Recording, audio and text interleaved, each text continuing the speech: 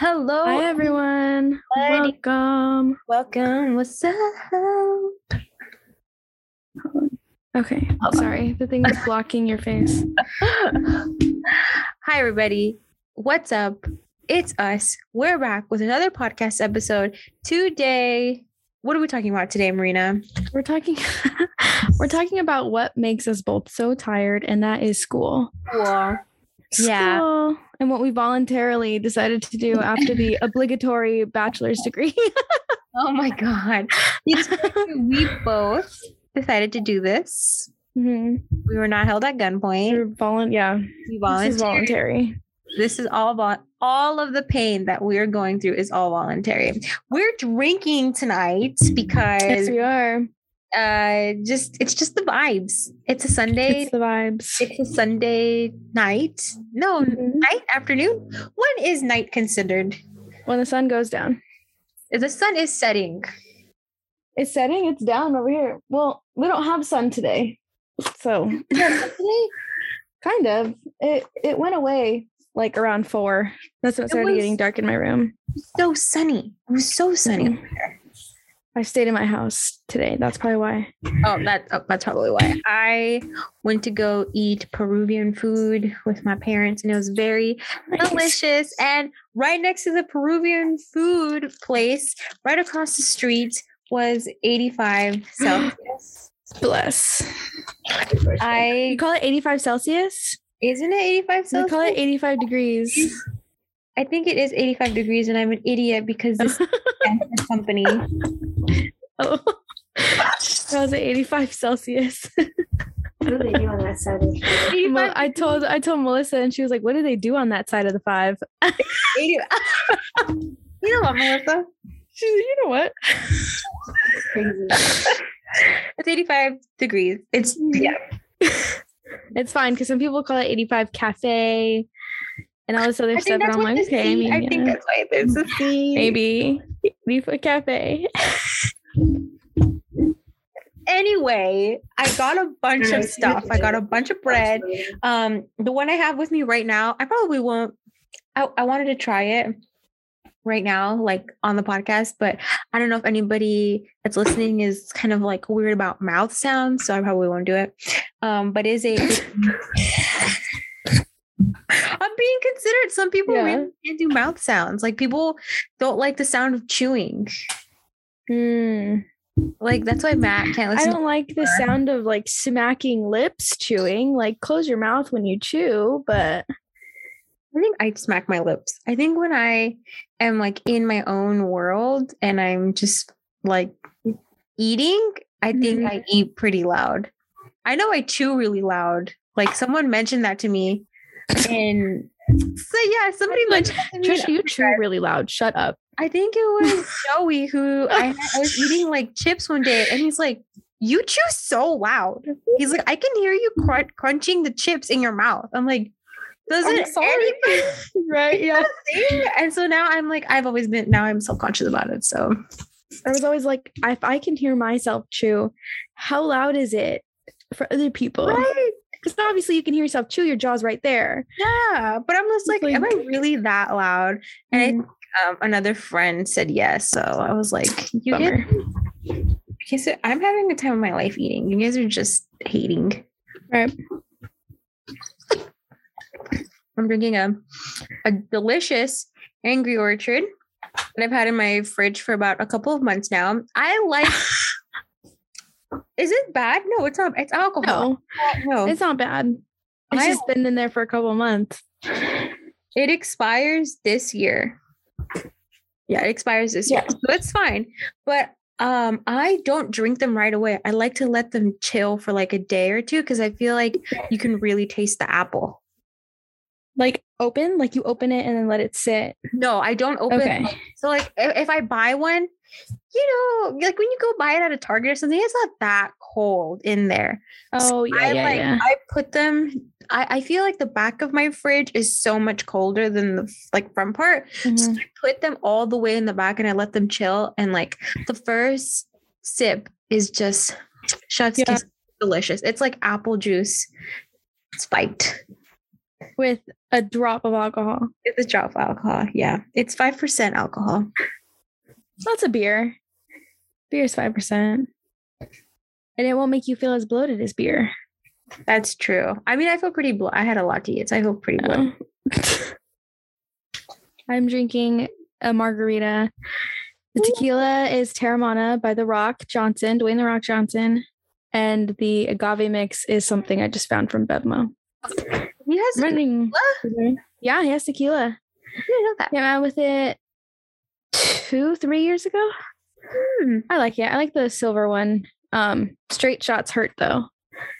Those are painful. I feel like the only experience I've had with tequila is just taking straight shots. Mm-hmm. So that's the only tequila that like will hurt. Like I won't make a face because I'm not a bitch, but but that one hurts. Swaza is a good one, and 1800 is a good one for me. I any tequila that I've ever drank is in Spanish. Oh. Like I think the one that's the worst for me personally, I think it's Don Julio. I don't think that goes down well at all. That makes my boogers come out. I do like Cazador. I do like me a good Cazador. I think I've had 1942 once, but I can't remember if I. Okay. I just think of the Party Next Door song, 1942 tequila. Right. Tequila. It's a song by Party Next Door. It's literally called 1942. Why is it so expensive? Yeah. Don Julio, dude, I have no idea. Like it's one of I think it's a top shelf. Isn't Don Julio? Jose Cuervo's not top shelf, but Don Julio is $42. Yeah, Don Julio is $42 at our store. No, not our store. I think it was, or like at Bevmo or something. It's yuck. It is. I don't like it. 14 a shot. It's a higher shelf. I don't know if it's top shelf, but it's a higher shelf.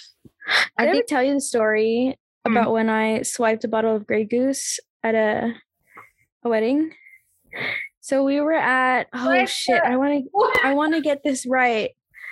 It was an Asian wedding, and they have the alcohol on the table.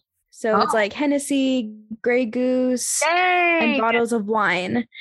So I look over, I think our table had Hennessy, but we swapped it because none of us drink whiskey like that. But I saw a table, they weren't drinking the Grey Goose, they were drinking the Hennessy. So I'm like, all of the chairs are cleared. Mom, that Grey Goose bottle is full. Do you want it? I was like 18. And she's like, go get it for me, baby. I'm like, you got it. I got you, Mom. Yeah. So we took the whole bottle back to the car and she drank it later. Not all. Yeah, but I was like, cool. And that is a story of my my awakening to alcohol, ladies and gentlemen. That was your alcohol awakening. Yeah. I think my alcohol awakening came, you know what? I just have a lot of memories of my mom when we would go out to parties. Her number one drink was tequila. And it's not to say that my mom like drinks heavily or anything. Right. But I remember, I think my awakening was at a party up our street. My mom's friends had a party and my mom took so many shots that night. And we were under like a little gazebo. So then we walked back home.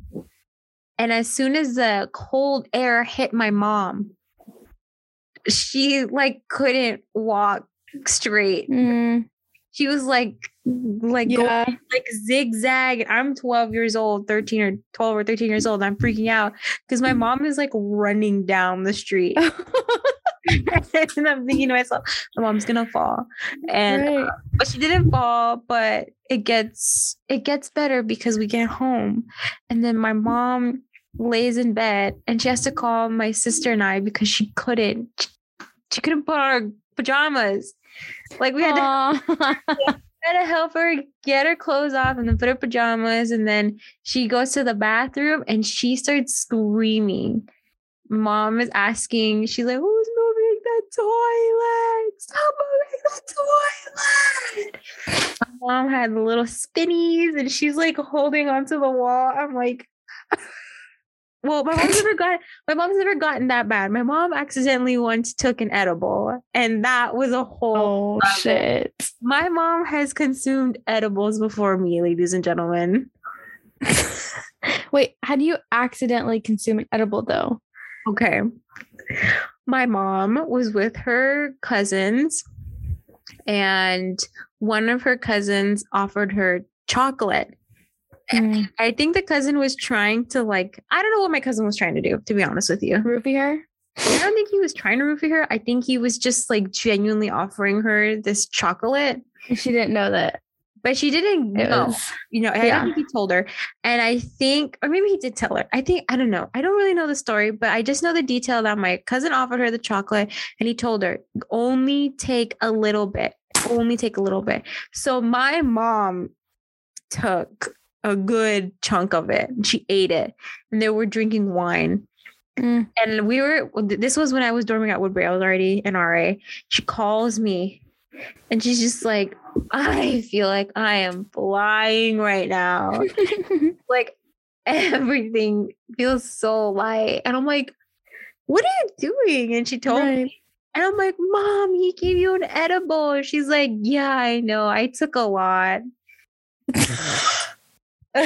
Oh my God. Yeah. My mom is really, really funny. She's like, yeah, it's cool. My mom is like, oh, I feel like I'm flying. I feel like I'm just up in the sky. Oh, she's having the best time. She's having a good time. We have some CBD gummies here. She's feeling anxious. She'll take some. I've never seen her take any, but I saw them one day trying to get my Zyrtec, and I was like, who the fuck brought these gummies? Right. And I didn't think they knew, but she's like, sometimes I feel anxious. I'm like, how often do you feel anxious, Mom? You feel pretty full, so I guess not that often. Yeah. But I was so confused. Can you hear that? Did you just hear that? Because I heard it. It was like a beep, but it wasn't super loud. Oh, okay. I just got a text from Matt, so. It was ding, ding, ding, ding, ding, ding. I was about. So if anybody heard that, I'm really sorry. It's Matt. But anyway, school. All right. Right. Well, school drove me to. No, I'm just kidding. I'm kidding, but I'm not kidding. I know. I'm tired already. Me too. I am tired. I'm tired. Marina and I have a class together. And we just had our first Zoom class yesterday. I just got out of class. And you just got out of class again. Right now. You have it again. You have another class today. Mm-hmm. I was like, oh, fuck, I'm tired. I'm so sorry. It's getting back into it. Yeah. Is what sucks. That very first initial week where it's we had plenty of time to do all of the goddamn work they assigned us. But obviously you're not going to do stuff before New Year's. No, come on. But we did it. I told my mom the other day, I was like, I really did 6 assignments in 2 days. It's good that I'm proud of myself because I know I can do it if I have to. And my mom was like, no, you didn't have to do it in 2 days. And I was like, okay, but if I have to do it again, I know I can do it. Yeah. If I have to rush again, I will do it. I was so sure that as soon as we got our syllabus, I was like, oh yeah, I bought the books as soon as we got the syllabus, I bought the books that night and they came in 2 days. And so I was going through them and I kid you not, I put little bookmarks on our books so that I know what pages I'm going to read. So I put the little tabs. And I still didn't fucking touch that shit until 2 weeks. The week before, yeah. Yeah, but can I just say, I'm so pissed that I spent my entire morning yesterday doing the scansions. And we didn't even talk about them. No, it was just say anything that, sticks out to you, which I appreciate because it's an intro to novella. It's not novella. That was this class. Good Lord, I'm getting everything mixed. Intro to poetics. It's I like being kind of handheld into it. Come over here. This is cool. But not when I'm getting up at 6 a.m. to freaking finish an assignment that wasn't even mentioned. I mean, I wasn't going to mention, hey, what about this assignment? But yeah, I wasn't going to mention it either. But then when he said, he's like, we're going to talk about them, we're going to read them, I was like, oh crap. And in my head, I was like, okay, we're going to read them and then we're going to say what we thought were the meters. right. And what each line was in terms of like feet. And I was like, crap. But Mhm. we didn't. So I didn't. It was just I read the poem. That was profound. that was profound. Can I just say as well, I just another note. Why was there such an awkward pause after I finished reading mine yesterday? Did you catch that? After you finished reading the one you wanted to read, the one that I like picked. the example, yeah. Oh, that was so weird, right?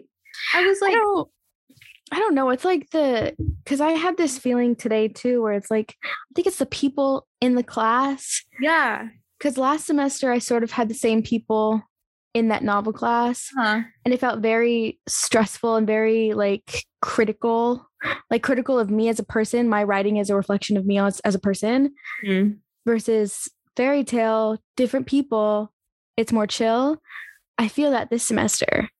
Yeah, I don't really like the people that are in our class. I feel like they're so competitive for a class that's not really even a workshop, right? We're learning about theory and poetry. We're learning about form and why certain forms do certain things, and like, you know, the actual structure. We're not writing if we're not writing poems. We're writing poems in the form, but it's practice. We're not like actually doing a workshop. We didn't even talk about everybody's work like so well as we would do in workshop. But I read it and I was like, I thought it was nice. And then everyone was like, I'm like, okay, listen. I know that I wrote a really sad poem. Get over it. I'm going through something. And maybe I did read a sad poem because I liked it because I'm going through something. So get over it. Like, shut up. Yeah. I think what they do is like they'll follow his lead. And then like if he goes, they'll go, yeah. And I'm just like, I'm out here blatantly. If I don't get it, I don't get it. Yeah. I don't like, I could definitely tell yesterday that it was like, it's going to be a weird, like, it feels like a competition. Like it's going to be so weird. Like trying to get a word in was so hard. Yeah. Which is really annoying because I want to, put my 2 cents in. And when I finally did, I thought it was something that was worth mentioning. I think we got to a point, I think I got my comments in and it got to like where he wanted to go, like in terms of like conversation and like point the direction. Yeah. But yeah, I have always hated when you can tell that the class is going to be a competition. I think that's so annoying. That happened my first semester in his class as well. So I don't know if it's the way that he structures and he has his attitude about his classes where people feel like they have to do their best, or if just somehow I don't get put with like good people. But I had that experience with my first semester in his class too. I had like people that were so competitive and wanted to do better. I think it's for like all creative fields, like because even in undergrad when I was in filmmaking, it was like it was very cliquey. Yeah. And I was pretty much just like, screw you all.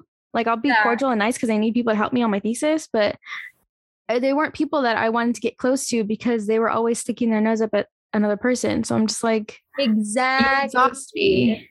I think that's why I think I told you too, like my first semester, like my first full year is when I was telling you, and when I had my other podcast, so like I was feeling really lonely because I didn't feel like I had a solid cohort. I felt like everybody was just kind of out for blood. Yeah. So weird. Yeah. Or that they'll like recognize something in another person, go with them, always agree with them, always lift them up. And it's like, well, let's just be honest about the critiques. Yeah. Can we just be honest about the critiques? No, some of those poems sucked yesterday. They sucked so hard. I felt bad sometimes when he was like, yeah, and that's pretty much all there is to say. Let's move on. That was hard. That was even worse than getting like that happened with the one that you picked, right? To critique. Mm-hmm. That was rough. I think I texted you. I was like, yikes. Like I was trying so hard to find something, but I was trying to like pick on the meter, and when you don't understand meter yet, it's hard to like come up with stuff to say, and it's like, I think you did a good job, but yeah, like for me it was kind of hard because I'm gonna be honest, I didn't like most of the ones that turned in, and I was like, I have to find one that I can say good things and then say like some things that should be worked on, because most of my quote unquote critiques were like things that needed to be changed. So that's why I picked the one that I picked, because I liked her sounds. And then I realized as I was presenting, I was like, whoa, there's no imagery. I got to mention that because girl doesn't know. But anyway, that was rough.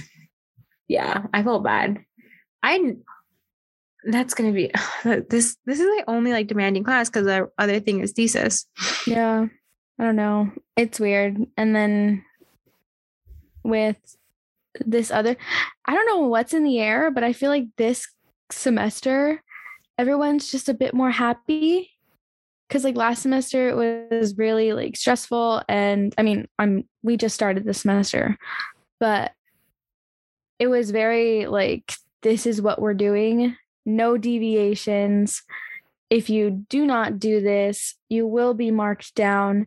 And now it's like, hey guys, so we're doing this and blah, blah, blah, letting our creativity shine through a little bit. So I'm like, okay, polar opposite. I had the same professors, but I don't know. It's probably just like getting accustomed, because this is my first semester where I've had these professors before in previous classes. So I'm like, okay, maybe it's just me getting used to them and their style, and now they know me a little bit more, you know? So I don't know, it's weird because grad school is weird. It's really weird. It's just super independent. Super independent. Like you don't talk, at least, okay. I've talked to my like professors and they've told me their experience in grad school, and I'm like, okay, that's really nice, but unfortunately we're doing this during a pandemic and we only see each other online, so we don't speak to our classmates until we get to class. And like you said, personally, there are only a few people that I talk to that like outside of class. Like besides you, I only talk to like 2 other people, and that's it. I honestly, like honest to God, maybe I'm a bitch. I absolutely do not like anybody else that's in our program. I don't like a good majority of these people at all. Like at all. Even if they're good writers, and there are some that are good writers and I do not like them just as a person.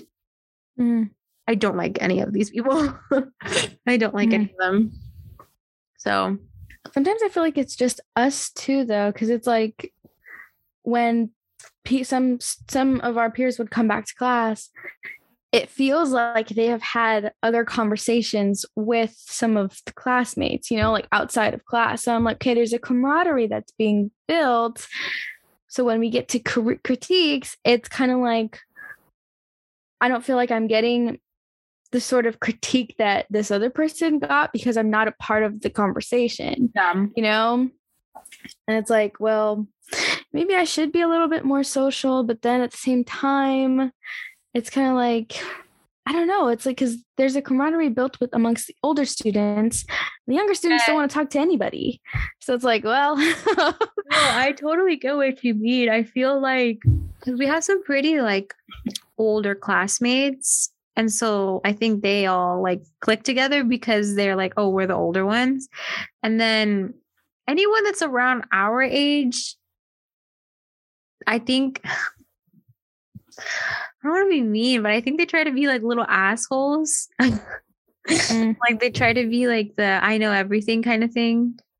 but also I'm like that way too. But I do know everything. That's the problem. But it's different. But for me, it is different. I feel like I know, and I'm just kidding. I was like halfway through the class, I was like, what the fuck are we talking about? Yeah, I think I'm gonna like poetry because it's like when I was reading them, I'm like, oh, I know. Cool. I get this one. Yeah, it was kind of like the one that I read. Oh, what is it called? Because I want everybody to know this poem. Farewell to Love. Wait, Farewell to Love by who? By do you want to do a reading? Oh my god.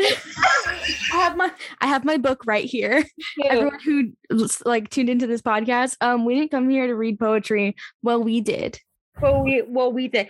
Farewell to Love by Michael Drayton. Michael Drayton, yes, you guys. This is. Want to read it or should I read it?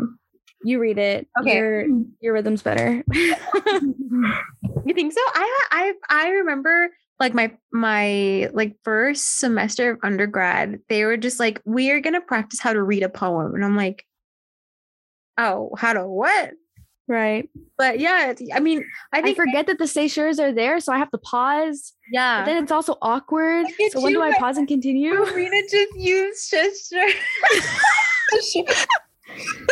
Say Shura, Trisha. Shura. Shura. You know, how do you spell que sera? Because it like, you know, it's a que sera. It's like a que sera. Yeah. How do you spell that? Because I'm like, is it that? How do you spell it? Uesera, que sera. Okay. I don't know. I mean, I just know. It's spelled. I'm like, it looked familiar, so that's like. I think it's spelled like Spanish.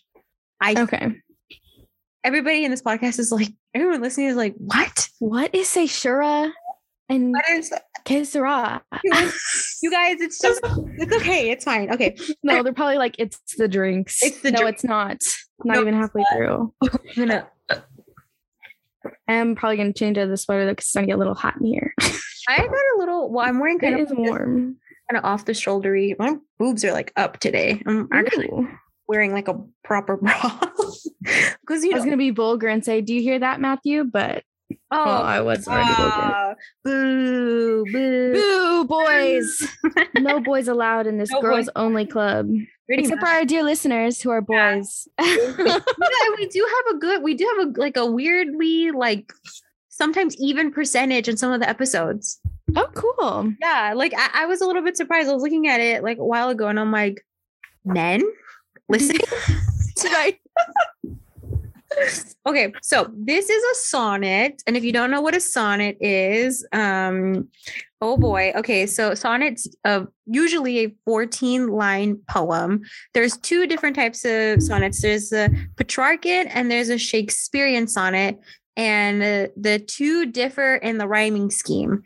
And rhyming is, well, you guys know what rhyming is. So each different sonnet follows a pattern.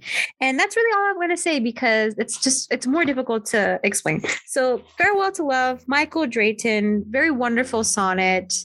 And it's about telling somebody to fuck off, pretty much. Right. And the most, what was it? Respectfully, you're dead to me. Yeah, respectfully, you're dead to me. That's what it was. Okay. Farewell to Love. Since there's no help, come, let us kiss and part. Nay, I have done, you get no more of me. And I am glad, glad with all my heart that thus so cleanly I myself can free. Shake hands forever, cancel all our vows, and when we meet at any time again, be it not seen in either of our brows that we one jot of former love retain. Now at the last gasp of love's latest breath, when his pulse failing, passion speechless lies, when faith is kneeling by his bed of death, and innocence is closing up his eyes. Now if thou wouldst, when all have oh my God, I was doing so good. You were. It's okay. Keep going. I'm going to do this from the top, 13th line. Now if thou wouldst, when all have given him over, from death to life, thou mightest him yet recover. Beautiful. so just so good. Fantastic. I remember I was reading, well, that's part of the examples that we had to read through. And I was like, yo, I want to write this. Like, when I see you again, I don't even want you to look at me. We don't know each other. Not even by our brows are we going to signal that we even knew each other. Right. And okay. I will hate you until I die. Yes. And when Faith is kneeling by his bed of death and innocence is closing up his eyes, now if thou wouldst, when all have given him over from death to life, thou mightst him yet recover.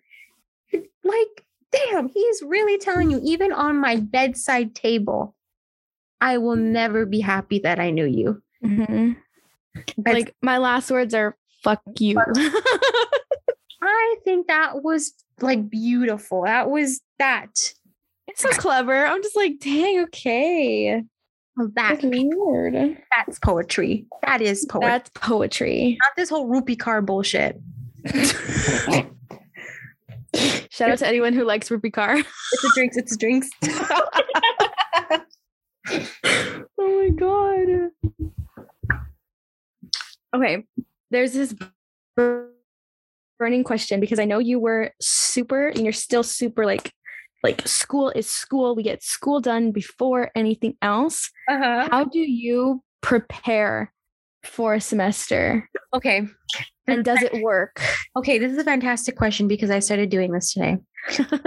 Okay, so whenever I get a syllabus, the first thing that I do is buy the books. Why? Because I have learned to get them as early as possible, because they could change when they want things due, or because we're in a pandemic, it could take fucking forever to get the books.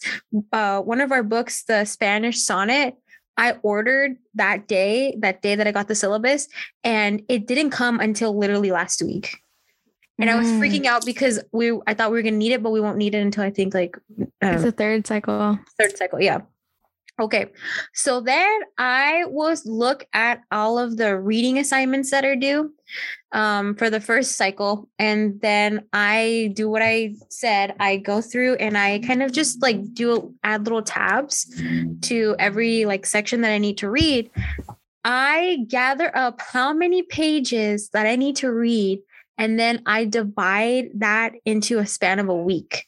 So every day I'll read X amount of pages so that I can be done by a certain time and then turn everything in. Like this week, for example, we have critical assignment, which is questions for our reading assignment due on Thursday. So starting probably later tonight, I have to read 17 pages so I can be done by Thursday and be able to turn on our questions. Mm-hmm. That's kind of how I do the big chunks first. And then next week on Tuesday, we have our sonnets due. So then I'll start writing that in between my breaks of doing readings. Right. And then when it comes to critiques, I just do just the first ones that I see. And yeah, I get all of them.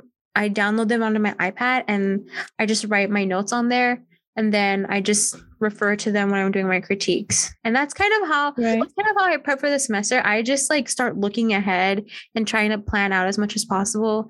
I used to try to get all of the reading done in a day, and that doesn't work. And also I will forget everything. So I found spacing out the reading just is more manageable. It's more realistic too, in case I had to do anything. So that's kind of how I do it.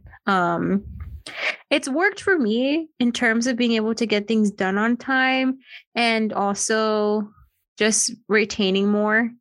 I also the scanning feature on GoodNotes on the iPad. Oh, bless. God bless, because I don't like writing in my books. No. Well, I rented mine this semester, so I can't write in them. I bought them because I knew I was going to want them. Yeah, I was thinking about that, but I'm when I rented them, I was like, you know what? I'm not really sure about poetics. What am I going to do with all these books? I don't have any space. I'll probably buy The Making of a Poem or a little book on form. I'll probably buy that one now because I know Oh, nice. I want to get that encyclopedia, the Princeton. Yeah, I have it in my cart already. Look at her, she's a poet.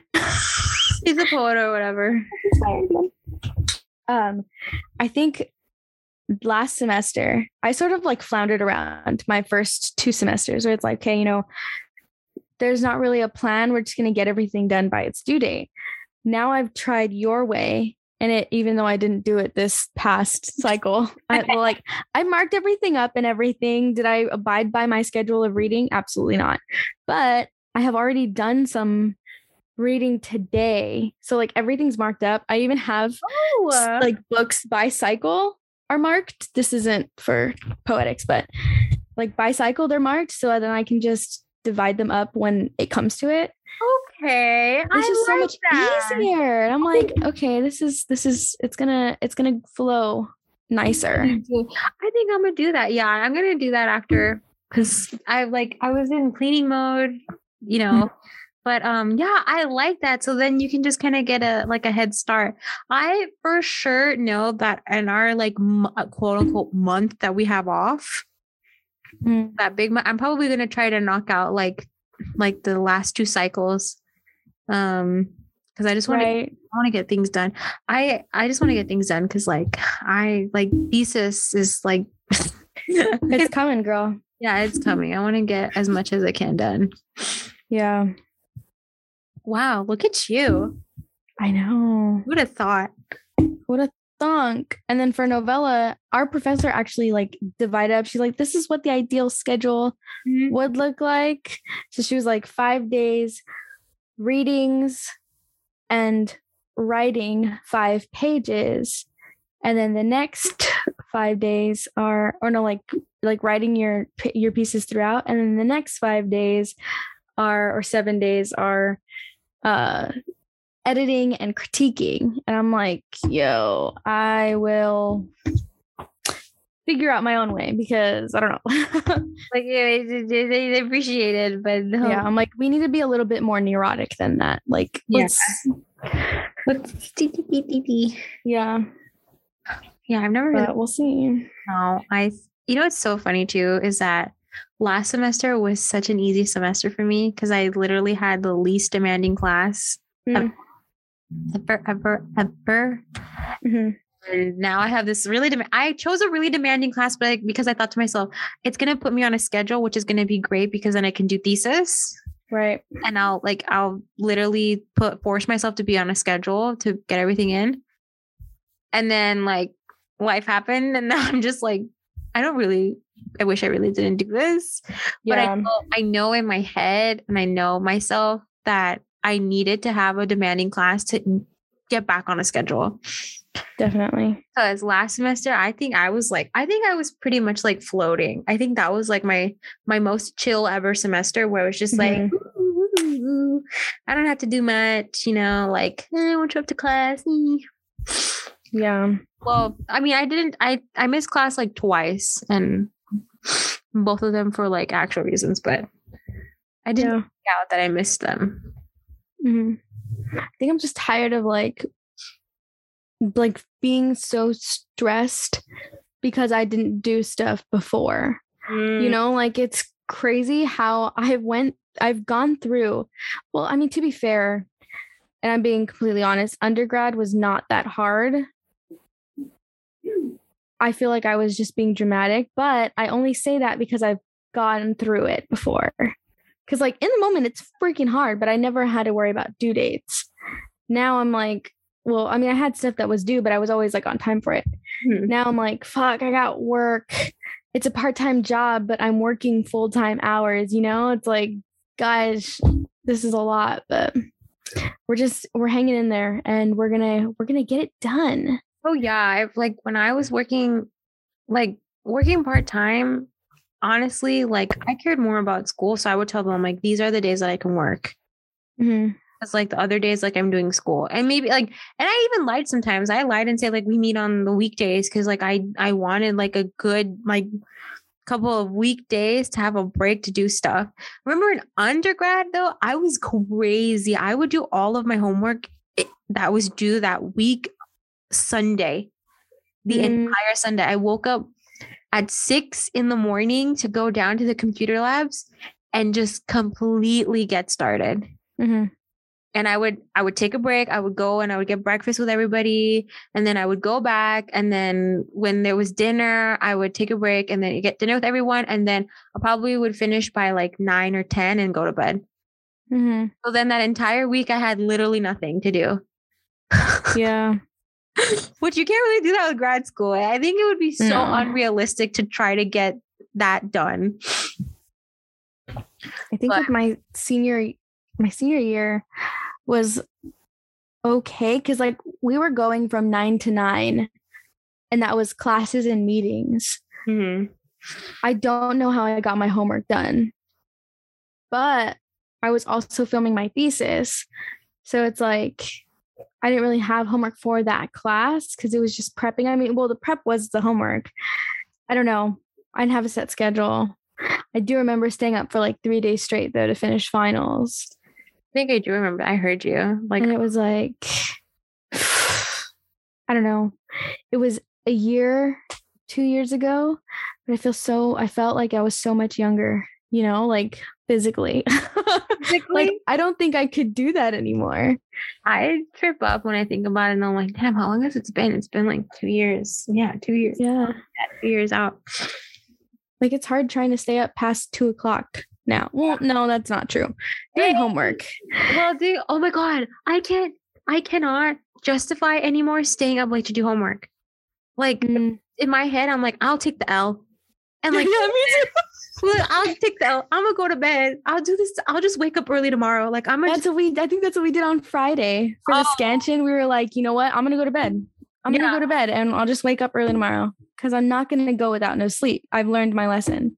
Yeah, I think because man, there were some days undergrad, like I was up super late trying to do something and it wasn't even good. It was that like, I'm not going to crack my head anymore with it. I will take it out if I need to. Mm-hmm. I remember this one night in particular, I was editing at the end of my junior year, I was editing a documentary all night long. Around 7 a.m. I went upstairs to take a shower and get ready for an interview at 8. And then I was back at it at my desk working on that documentary at like 9. So I just went to go get breakfast and then I went to, it was awful. My first semester there, it was like it was the end of my freshman year. I was like dead. I was completely dead, up all night. And my professor was like, "You okay?" And I'm like, "Yeah, like just don't talk to me because I won't be able to reply." I went to B-dubs after the final, had a margarita, and knocked out of my friend's room. It was fantastic. That margarita knocked me out like a light. It's the best sleep ever, but it was so unhealthy. Like, what the heck? Why are we doing this to ourselves? I know. I never really had that moment in undergrad where I had to be up super late, except for one time where I actually forgot to do the assignment. I literally forgot to do the assignment. And that was horrible. That was super horrible. And we had to have it printed out and brought to class. Oh. Yeah. So I stayed up pretty much like I think I got like 3 hours of sleep. I finished it and it was really bad, but I finished it and I woke up and I just went to go get it printed. I got a yogurt and I went to class. Some kind of protein, dairy, anything. Whatever it needed to be. Yeah. But my first semester ever. And you know, like in high school, they tell you, "Oh, it's gonna be so much harder," and they'll never let that slide in college, which is such a lie. College is so much. I think college for me was easier than high school. Like, I cried a lot in high school over grades and stuff. I didn't cry at all for grades in undergrad. I cried for other things, but I didn't cry for grades. In my first semester, I had this really amazing class. It was ethical systems. And basically it was just kind of diving into the philosophical idea of our morals and where did we learn those from? And, you know, like different philosophers and their take on where we stand in our morals and how we practice our morals. And like that whole that whole question of if you were looking at two train tracks, who would you save, one child or five? You know? Right. Yeah, like why we make those kind of more moral decisions. Anyway, we had our last paper due and it was our own topic. I chose a really, really weird topic. I'm a very weird person. I feel like people that kind of know me only know like the surface. They don't know how demented I am. Mm-hmm. It's just like your humor too. Like it's down to your humor. It's down to my humor, and I think people think, you know, oh, she's really funny. No, I like I can go. I can go darker. Do you want me to? I'll go darker. I will. I know. Like my whole thing is I like the very strange and dark and unusual. Mm-hmm. So I did my essay defending a man in Germany who ate his like hookup. You and cannibalism. I don't know. I would never engage in cannibalism, but I it's something interesting about it to me. Yeah. But what was interesting was the actual psychology behind him, and this is like an actual kink. Like it's a real kink. It's not a kink that people go to the extreme lengths of actually committing, like eating somebody, but it's a kink that kind of it's a kink that like is trying to express a more affection. Like these people that have these like desires of being swallowed whole or like being consumed, to them it is like the ultimate way to show affection. Like you love someone so much you want them to be a part of you, kind of thing. It was really interesting, and I pitched it to my professor, and he dead ass told me, he's like, there have only been 3 people ever in my class to have pitched this topic, and none of them did it right. I don't think you should do it. He's like, I'm really sorry. I was also the only freshman in this class. Mm-hmm. Like, you're very young, and I think that you should take a different approach. He's like, this is a really tough subject. He's like, it's really like really fucked up. I was like, I'm gonna do it. Right. Like, I'm gonna do it. You're just talking to me into it now. Yeah. But I fucking stressed over it so hard, man. Yeah. I was like, I had to do it good. You know, I watched that documentary, I shit you not, like 4 times, and like pages and pages and pages of notes. And I was going on like forums of these people that have these kinks and like looking at like seeing the interaction. And then there is a psychologist who has a blog only dedicated to kinks and explains them. And so I went on that and whatever. I had all of my stuff ready, and I was typing away in the library one day, and it was due that day. And we were supposed to send in a draft. If we wanted feedback, we were supposed to send in a draft, and I wanted feedback. So I sent in my draft, and my professor totally missed it. So here I am with no notes for my draft, and I had to turn it in. And I sent him another email like a couple hours before, and I was like, hey, I'm going to send in my thing. You never gave me notes for my draft, so I'm just going to send it. And I'm freaking out because I'm just like, crap, like, what if I really am going to do bad? Mm-hmm. And my professor felt so bad that he was like, he's like, I'm going to give you notes right now. Please do not send it in. Bless. He's like, I am only going to do this for you. He's like, because you sent in your draft way before the deadline and I totally missed it. He's like, I'm going to let you turn it in tomorrow, Saturday. He's like, Saturday night. He's like, I'm so sorry. And I looked at my notes, and I looked at the notes he had for my draft, and I was like, oh, okay. And I changed it. I got it done, I got it done later that night. I was just like, I don't need the extension. I was able to do it, but that was the only time I genuinely remember that I felt so stressed, because here's this person telling me that I shouldn't be doing this, and then me inside knowing, no, I really want to do this. Like, I'm really passionate about this. Like, I know what I'm doing. But yeah. So for those of you who don't know me, it's like, I'll fictionally kill a pig and put it on a spit just for you. I know, like, first of all, oh man, you should have read my short stories for Latin American short stories and poems, because if you think the pig one was like disturbing, oh man, one of my short stories the first short story that I ever got published is about an AI that lives across the street from this woman who is pregnant. And this woman that's pregnant gets super obsessed with the AI. And then at the end, the AI like is laying on the lawn, like completely like just ripped apart. And like the pregnant woman is just the pregnant woman was like, I did not do that. And she like goes back. Yeah. Like, like that one, Johnny, like our professor was like, what? Okay. Yeah, or we had to write 4 endings, like 4 like a paragraph of like an ending.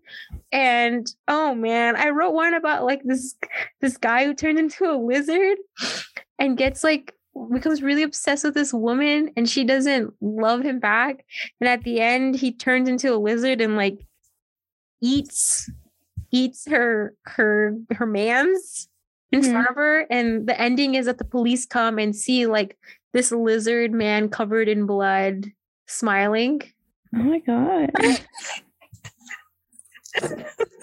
Trisha, it's all of those freaking true crime shits that you watch. What are they called? True crime, or you know, serial killer. There's one that really freaked out some people. There's 2 that really freaked out people. Those 2 I didn't share, like to submit for critiques. I wrote other ones, but 2 that really freaked people out was one was like a little ghost story. This couple lost their children, and the children come back as angels, but they've completely like rotted. Oh. Yeah, I thought that's cool. Nice though. Yeah. They come back, but then you know the parents are unsure if they want the kids back because they're not. Yeah. And then another one was of a child. Again, I don't know why children and eating. But it was children and things eating things. Yeah, but it was a child that had like weird little superpowers, and he like hated his parents, and so like he like was able to strangle them without like what is it, telekinesis? Yeah, right? Yeah, telekinesis. Yeah, he had like telekinesis. Telekinesis is like manipulating materials. Oh, okay. I don't know that. Yeah, but anyway, he like strangled his parents and then he set the house on fire. I've seen there was like an episode of Ghost Whisperer. I think that's what it was. I used to watch Ghost Whisperer. I used to watch it too. Dude, I used to watch Ghost Whisperer, Buffy the Vampire Slayer. I used to get up at 5 a.m. during high school. You're not. Are you serious? I started my day because Chiller, there's this cable channel called Chiller. It's all horror. And at 5 a.m. every weekday morning, they played an episode of Buffy the Vampire Slayer. That's how I saw that series. I was waking up every morning. I started my day with Buffy the Vampire Slayer. Oh, that's fierce. Doing my hair up so I can wear my cheer uniform. That is fierce. I used to love watching Ghost Whisperer, A Haunted House, like that whole like it was on, I think I forgot what channel it was, but like Ghost Hunters. I didn't watch Ghost Hunters. Oh. But Ghost Whisperer was like where I stopped with ghosts. I would get scared, so then I had to stop. Because I thought if I kept watching this, I would think in my head, I'm like, if I keep watching this, the ghost is gonna latch onto me. Mm-hmm. Yeah, like The Ring, it's gonna crawl through the TV. Oh my god! I have not seen that movie, and my cousin wants me to. No, I'm like, no, I'm good. I'm good. There's a point in my life in like high school during the summer. I told myself I'm gonna get over my fear of watching scary movies because I don't like watching scary movies. Mm-hmm. So every single morning I would watch a scary movie. Oh my god! And I watched The Ring, and that shit. When she when she comes out of the TV and she comes out of the TV and no what was it? There's a part of the movie where one of the I think the love interest of the mother watched the tape, and she's like slowly coming to him, and she turns around and he's like just like sucked completely dry or something, and she freaks out, and then the little girl's right behind her. I fucking lost it. I was like, no. Did you ever, when you were younger, like middle school, and when they had rainy days, did they ever like just play movies in class? Did you ever get to do that? No. Did you ever have rainy days like where you just couldn't go outside? Yeah, but we like played Heads Up 7 Up. Oh, first of all, that was really fun. Yeah. It was like 4 corners. Yeah. That shit was fun. We had a PE, my middle school. It wasn't a rainy day. It was a hot day. It was that day where it was like the hottest day ever. It was like 113 or something like that. So obviously we couldn't do PE. So this motherfucker played Insidious. But that's good. I've seen the first 2 Insidious and I love them. I know, man. I mean, I couldn't not watch. Right. But like, oh, when the demon with all the red and like the stripe thing is behind the dad, I fucking lost him. Like, I think we were watching that one with our friend, she was our friend in elementary school, and like, yeah, and her house is really old. Okay, like I never wanted to go into her basement because she had a basement and the cat always freaking hid down there. But we watched her. Damn, her house was old, like wooden doors. She put it on and we were watching it in her room. And my parents came to pick us up, so we didn't get to finish it with her. But she texted us later, "How dare you leave me in this creepy ass house by myself watching this fucking movie?" And we were like, "We didn't tell you to finish it, but like, yeah, we didn't." My bad. Oh no, man! I don't really like watching scary movies. No, I don't. I don't like Halloween, scary, no. I don't like haunted houses. I don't like it wasn't not last year, but the year before in 2020, Matt and I went out with his fraternity big and his at the time girlfriend. We went to like this haunted drive-in like movie thingy. It was supposed to be like you drive in your car and you park and it's like a drive-in. So there's like little radio next to the car and like it's projecting the sound, or you can tune into the radio and the car. But like it's haunted, right? So you get scared by these people. Oh my God. I couldn't fucking do it. I was so nervous the entire time. Yeah. And had a blast. Matt thought it was the funniest thing ever. And like, they were like, you have to roll your windows down. I was like, absolutely not. I am not rolling down, sir. Absolutely not. You really think so? But no. Right. I was nervous the entire time. I'm not good with scary anything at all. I would never. I couldn't. Like even when we were little, we wouldn't go outside.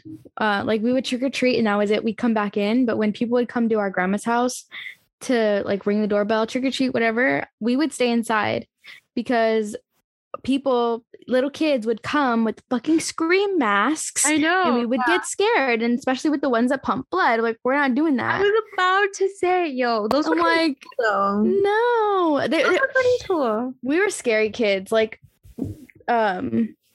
we used to watch Disney Channel when we were little. I don't know if you remember, but they used to play, like every Halloween, they'd play the Halloween DComs. Yeah. And I remember Don't Look Under the Bed. It's about the boogeyman. Freaking scared the shit out of me. I still to this day will not watch it. It's not scary anymore. I know that. But it scared the shit out of me when I was little. I'm not doing it anymore. You know which show had the scary, I think like the scary Halloween episodes? SpongeBob. Yeah, they were creepy. They were creepy. They were so creepy. That Halloween special where like they take off the cloak and he has like the exposed brain. So weird. They always repeated the one about that ghost or like it's like a spatula. She's got a spatula for a hand. Oh my God. It was weird. I'm like, what is this? Yeah. Yeah, not Halloween related, but that episode where like he goes down to like the abyss, that was a scary episode. Oh, I don't. I didn't watch SpongeBob Oh, that much. oh, okay. Or did you see the episode of Doodle Bob?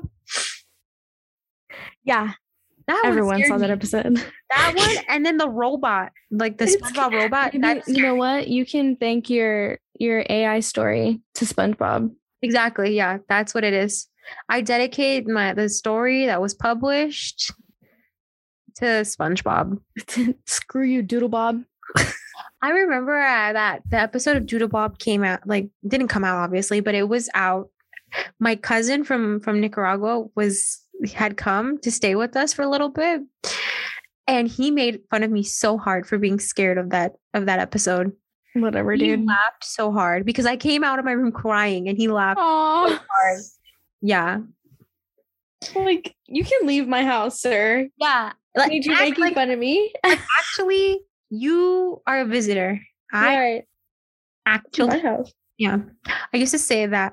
That's how I used to say actually when I was a kid. Actually, Actually, it's library. I'm like, library, okay? Chill. library. Library.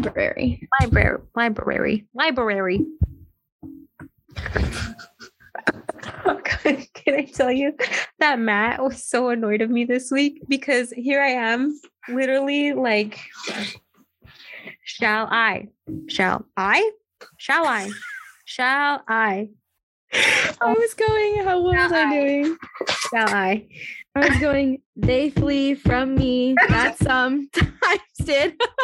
Shall I compare the I was literally clapping foot. birthday? Foot. And I would be like, stressed or unstressed? Stressed or unstressed? He's like, I think it's stressed. I'm like, okay. And then I'm like, are you sure? He's like, I don't know. Right. He just told me, he's Can like, you spend time with me? No. he's like, I think you should make a TikTok of yourself just doing that. And because like, I think that's funny. I'm like, that's funny. That's actually funny. That's funny. Shall I compare thee to a summer's day? No, please don't. Summer's days are hot and sweaty. Unless These are hot and sweaty, and also summer really doesn't last that long. And if it does last, and whatever, but you are so beautiful that your summer will last forever. Because I wrote this poem.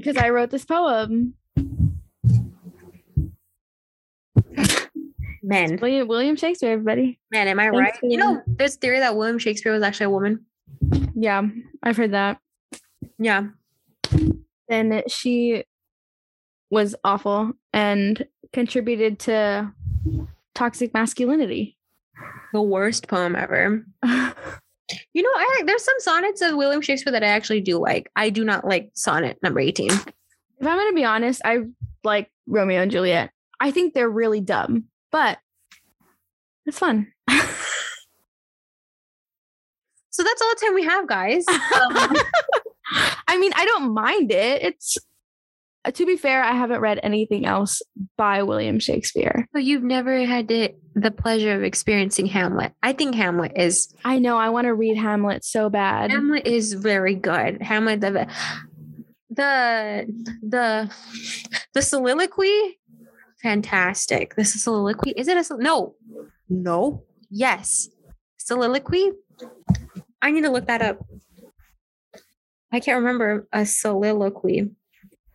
I just remember reading Romeo and Juliet in sophomore English in high school. And that was it for him. And then we moved on to John Steinbeck and Of Mice and Men. Oh yeah. Oh no, it was soliloquy. Hamlet's soliloquy is very good. Oh yeah, we read Steinbeck. We read Grapes of Wrath. I didn't read Grapes of Wrath until I don't think I've ever read Grapes of Wrath. I saw the movie adaptation in a film history class in Mount Sac. There's a film adaptation? Yes. I did not. It's about that family migrating to wherever, right? They like have to pick up their whole life. Yeah. Okay. Yeah, Grapes of Wrath is a family migrating to Northern California for right. farming, and it, Chronicles. It's split into so each chapter is a chapter about the family and then a chapter about the land. Right. Yeah, they made a film. Yeah, we read that and we read Cannery Row. I've never heard of that. Cannery Row. It's about Monterey, like up Northern California. Mm-hmm. It's very surreal. When I went finally up north for the first time, I begged Matt to stop in Monterey so that I can take a picture under Cannery Row. Aww. It's on my Instagram if you guys want to check it out. Right. She's a lip buff. But that is the only like reference ever. I know. But I think that's kind of where I got my writing style. Not gonna lie, was AP English literature my senior year. I started reading like Steinbeck, Ernest Hemingway. I think Hemingway for me was a really big one. Mm-hmm. Obviously like Albert Camus, like these people that write very realistic. And also a little bit like existential, a little bit pessimistic. I think that's my writing. I think my writing is very like direct and also a little bit existential. I think that's what my writing is. Yeah. There's like a really great quote from Cannery Row. I'm trying to find it exactly because I don't want to paraphrase. But yeah, so Cannery Row in Monterey in California is a poem, a stink, a grating noise, a quality of light, a tone, a habit, a nostalgia, a dream. I love that. Aww. I love that. That's nice. Yeah, I love that. That was in the book. I like that. I like that too. I think my writing style, I just know that nothing takes place. It's like the opposite. I can't do realism. I feel like if I try to write realism, it won't last long and I'll end up just like putting it in some world of my creation. Like there can't be any streets. If there are, they're dirt roads and wagons.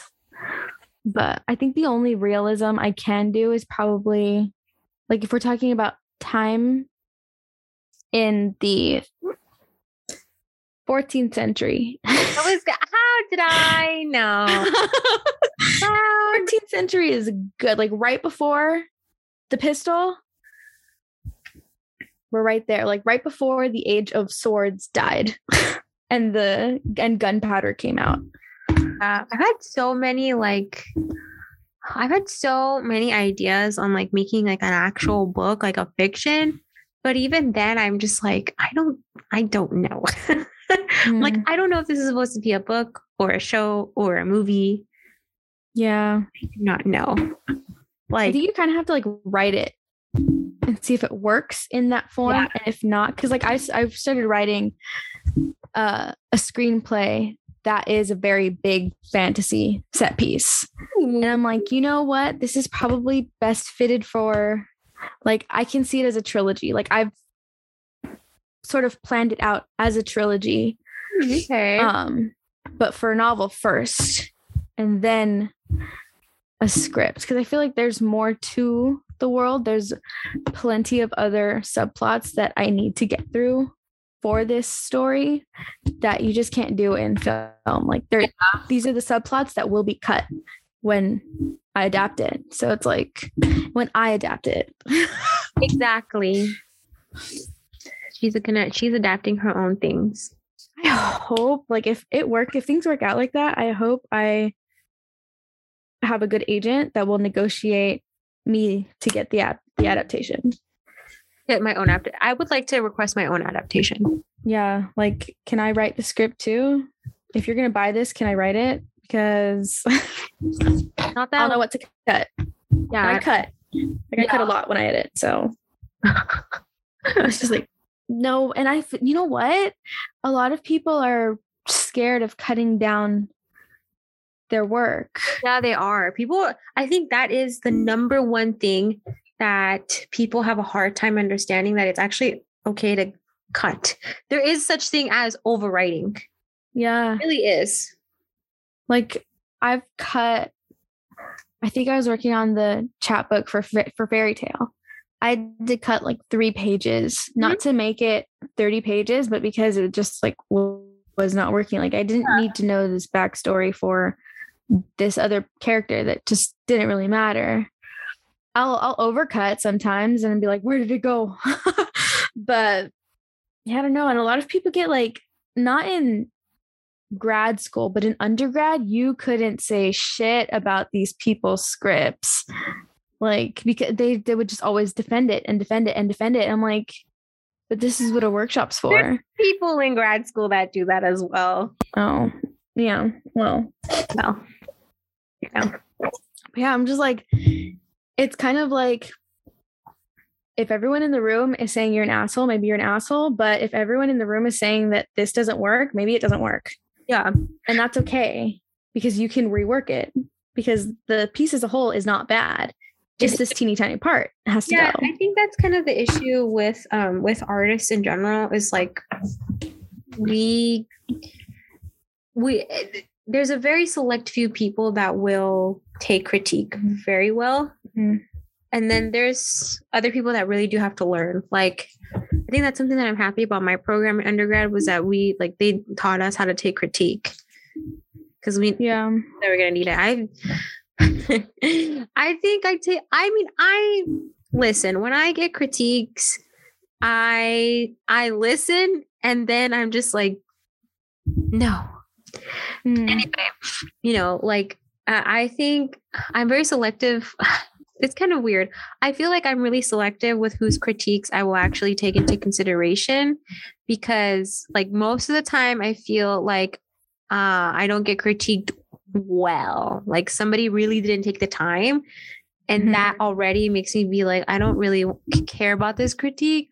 Other times when it is somebody that I'm like, I really appreciate that this person took a lot of time and effort, and I'm going to go back and see their notes, that's when I'll take it. So I think for me, in terms of critiques, I have to know that you actually gave a fuck. Yeah. I think I was just afraid to get critiqued, not because it was like, oh, of the extra work it will create for me, or if it's like even good critiques. Mm-hmm. I just I hadn't built that skin yet, because in undergrad, whenever it was like my turn, no one would have anything to say except the professor. And I'm like, okay, thanks guys. You can pipe up for everyone else. You can pipe up for your friends, but because I'm not in any of your friend groups, then you won't say shit for me. Thanks. Cool. But I'll keep doing you favors. No.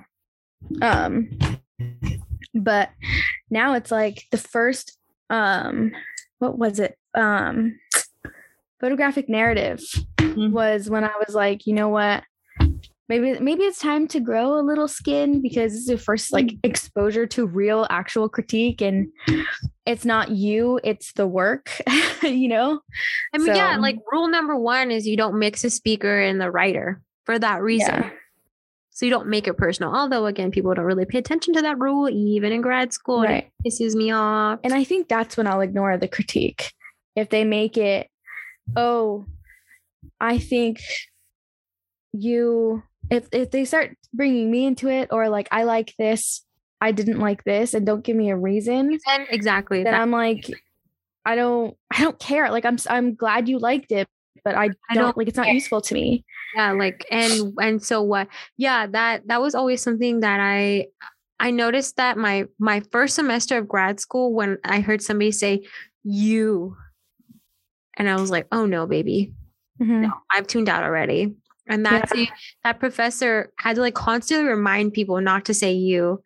Like, that is one of my biggest pet peeves. It's like, everybody should really know that when you're critiquing the work, it is not about the writer. It is about the speaker. You're giving about, what's in it, whether it's like technical, like, where are the pauses, how the sentence is structured, different variations of language that's being used, where's the imagery, how are you using imagery, what are you using, and then get down to the overall narrative or whatever, like what's the theme, what's the story, yada yada yada. Don't say I think you did this for this. It's like, no. It's not about, it's like the author will beat themselves up already. So you don't like, it's already going to be in their head. Even if you're not even saying you, it's like, even if you're pointing anything out about the piece that maybe needs improvement or whatever, they're already going to be like, okay, like we need to fix this because I suck or whatever. I mean, that's what I did. That's what I did sometimes. But when it's like blatantly put out there, it's much easier. And it's like, let's save all of us the grief for adding more on top of like what we already put on ourselves, because everybody goes through it. Everyone is doing it. So it's like, ooh, I just got a whiff of whatever my mom was making, and I'm like, but it's knowing how to critique well, because you want people to know that you took the time. Like, I really don't like when I get a critique where it's just like, I like that you did this. I like this and this and this. And like you said, I don't like, there's no reason. So for me, it's like you read this in one and then you just picked out a bunch of stuff. You didn't read it and make notes and ask questions. Like, right. Because it's an analysis too. Yeah, exactly. It's an analysis and people don't think of it that way. Like when I am critiquing, I am making notes everywhere to just help me give myself things to talk about in the critique. But, like I know I'm taking my time. So like I would like for everybody else to be taking right. Like if I can give you a decent critique. I mean, I'm guilty of. Why did I get so much feedback right now? Okay. I was like, whoa, I heard my voice. That's weird. I didn't hear that. So that's weird. Okay. I'm guilty of taking the loss and turning stuff in without having critiqued a couple of people, but I'll always send it to them. And it's like, I just ask for the courtesy of getting it. Hee hee.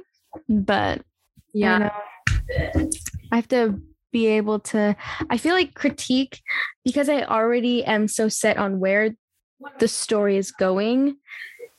If the critique deviates from that direction, hard for you to be like, yeah, it's hard for me to take it. Yeah. Cause I'm like, I'm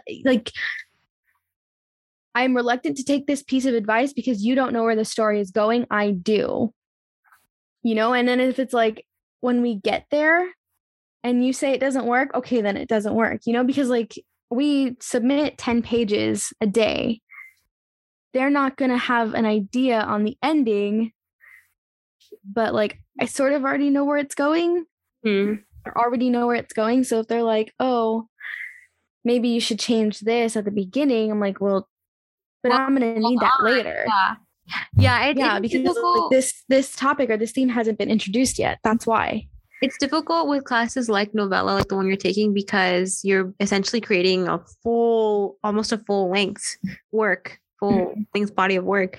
So it's hard for somebody to be like, I didn't really like this because, like you said, they have no idea that it's going to be coming up or play an important role in in a couple of scenes. Only you know that because you've made the outline and you've sent in that outline and that's what you're going to do. So it is weird. I've only had experience with like short form. So, I've had some people like mention to change something and then I have to like take a step back and be like, that's going to change. Oh, I got feedback too right now. That was weird. I just heard this. No. I mean, I heard myself too right now. Oh, yeah. I was like, yeah, I don't know what's going on.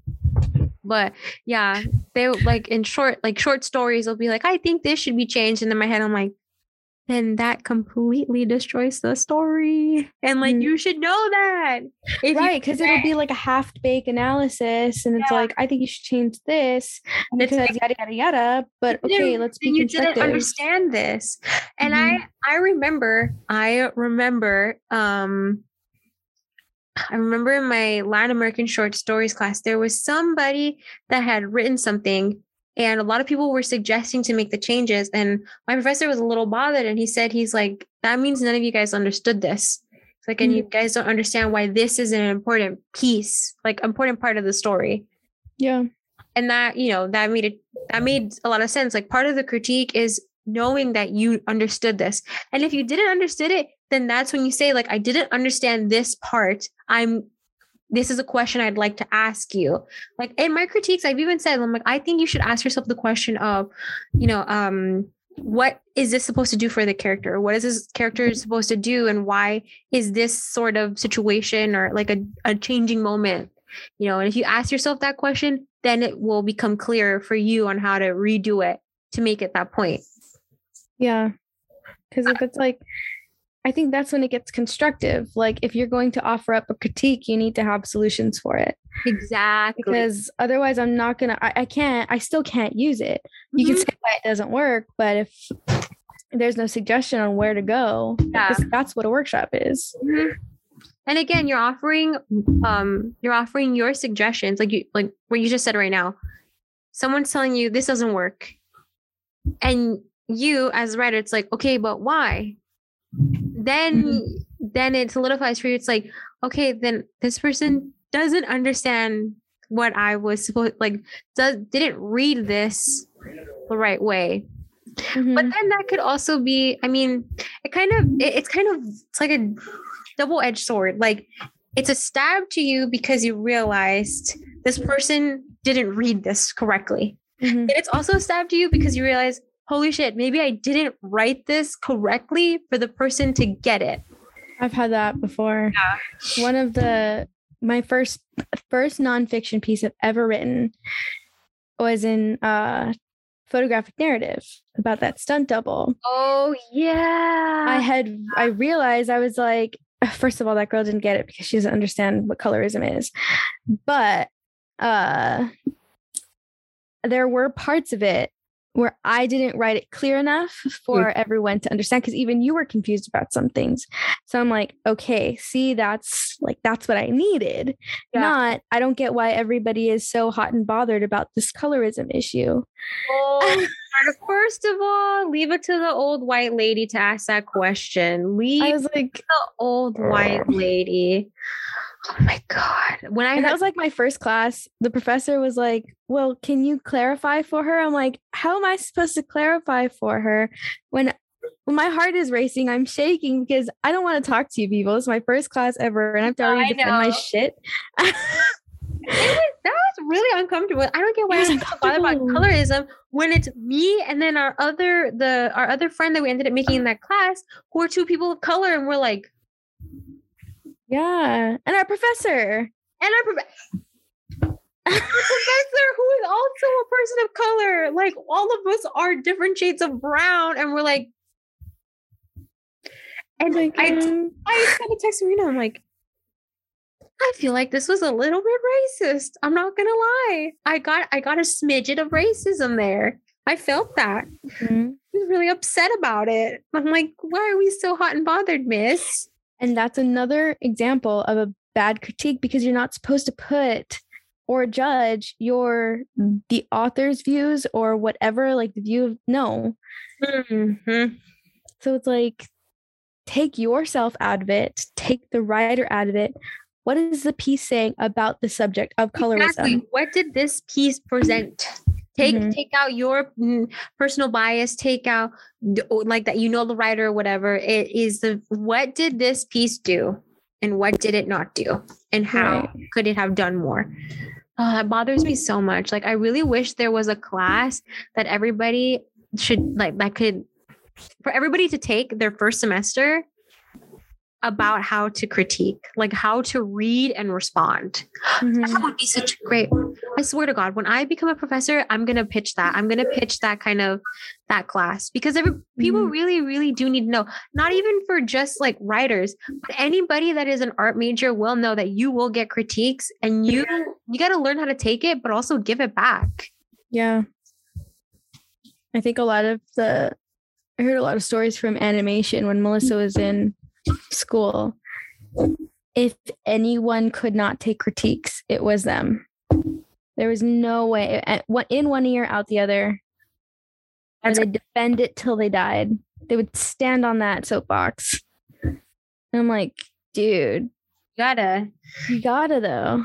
Like, you have to know how to do it. Like I saw Matt's, I was able to go to one of Matt's critiques. No, I was able to go in person one of Matt's critiques, but I didn't get to hear well. But then I went to Matt's critique where he presented his thesis. And I was just like, yo, like these people go in. Like, I'm just like, damn. I'm like that. I mean, that's good though. Like you're giving creatives thick skin. But I think this is something that people don't really realize. People that are creative and that do base their career in the creative field, we have the thickest skin because part of our job is to get criticized. Right. And then we seem harsh because when we give criticism, it's blunt and straightforward and to the point. But that's also what we take. Yeah. At the same time. So it's like that's on the daily. We get it on the daily. I think even as myself, as a person, that has changed me like drastically. Is I just will say the truth. Like I will tell you how it is. And that has made me lose some friends because they didn't like that. And I'm just like, no, I can't.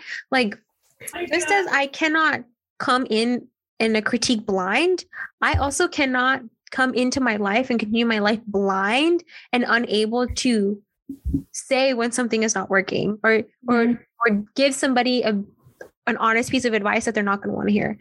Yeah.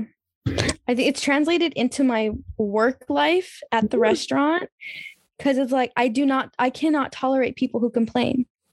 I cannot tolerate because that's like, you can do something about it. Same thing with like, I'm like, you don't stand on your soapbox. Don't defend this because you know that you can change it and make it better.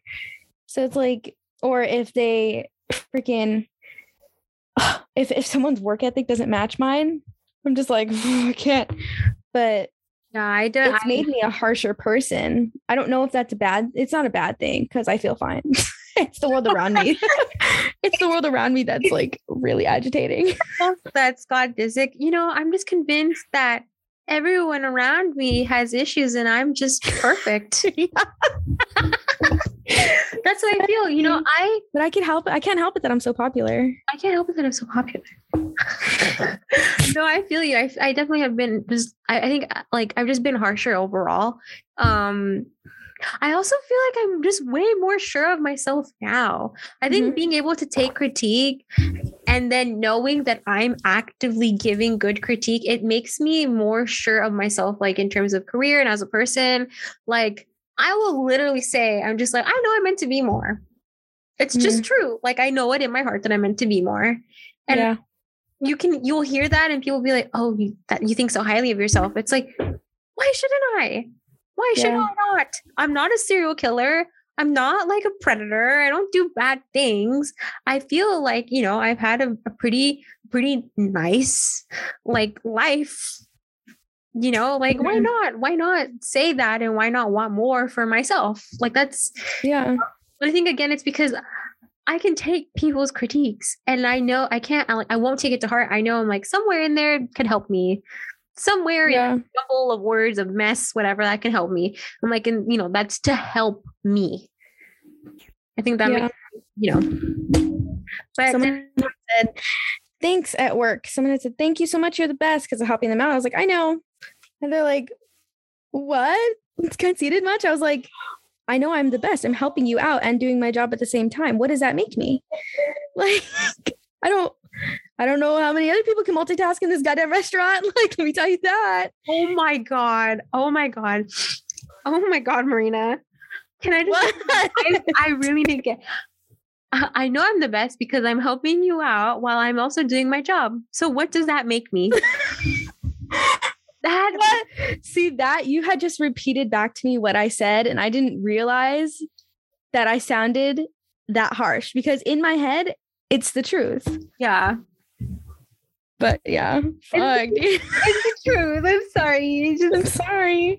I'm just convinced that everyone around me is the one with issues, and I'm just perfect. I don't think I'm perfect, but I just think that like I love what I do, so I take it seriously, and I like that is something that nobody can say that that's not true. Like I'll be damned if someone tells me it's like, oh, you really aren't super like into this, or like, oh, I can tell that this is this is just like a hobby. I'll be damned. I will be so pissed. I'll be so pissed. If someone tells me that, oh yeah, she's a writer, when it's one of her hobbies, I'm not paying X amount of money for this hobby. Okay. Like, no. Life. Isn't like this is yeah. Yeah. Like I wrote an essay for thesis, and oh, my voice cracked because I wanted to burp. I wrote an essay for thesis, and part of it was at one point I wrote about how I was like doing this thing for class, but then I felt like I felt like it sucked, so I wasn't writing, And my thesis professor, she's like, why do you have to say that you're doing this for class? And I'm like, because I was. And she's like, okay, but you're a writer. I'm like, right. I was like, yeah. She's like, you're a writer. Don't laugh about that. She's like, don't laugh that off. She's like, you are a writer. You wrote a short story. You're writing about this now. She's like, you are a writer. She's like, I need you to get that into your head. Just because you're in grad school does not mean that you're not a writer. She's like, you are a writer, and you're in graduate school because you are a writer. I was like, I feel like my mom was like giving me a pep talk. Yeah, because it's like when you first start, you always feel, especially in any creative field, you feel like you have to validate yourself to yourself. Exactly. You have to validate yourself first before you can say, that's what I am. Like, yeah. I've always felt so like silly to say that. I've always felt so silly to be like, oh, I'm a writer. Because like when you think of writer, you think of books or whatever, blah, blah, blah. But after that, I was like, you know what? I am a writer. And I actually don't even talk about all the things that I've done or like all the places that have been published. Like I literally do not like talk about it anywhere. And then I started doing that. And that's kind of when I started noticing people like on social media be like, half of the people on social media that followed me were more engaging because I was doing it. And half of the people on social media were less engaging because I was doing that. Yeah. I'm just like, I'm sorry about it. Like, what do you want me to say? You know, like all of these Bitcoin miners can flex that they're Bitcoin miners. Why can I not flex on a place that has published? Writer? Yeah. And I was never able to talk about what I was writing.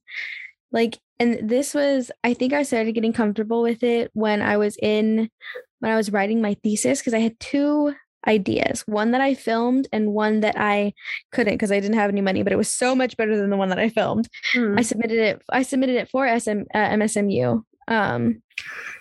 And I couldn't really talk about it because I'm like, yeah, I'm writing this little thing. Like I was trying to devalue it to make myself comfortable. Yeah. Because I was still so insecure about it.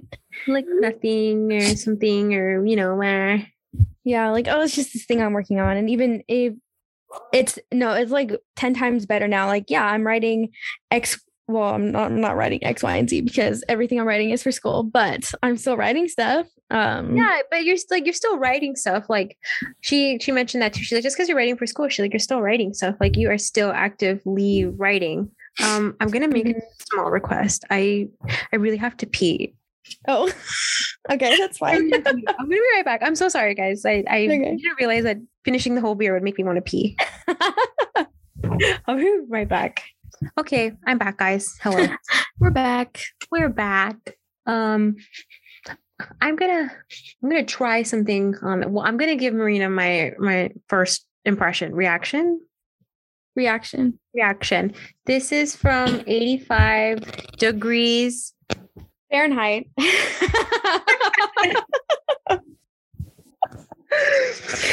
I never had a dumb moment before the podcast started.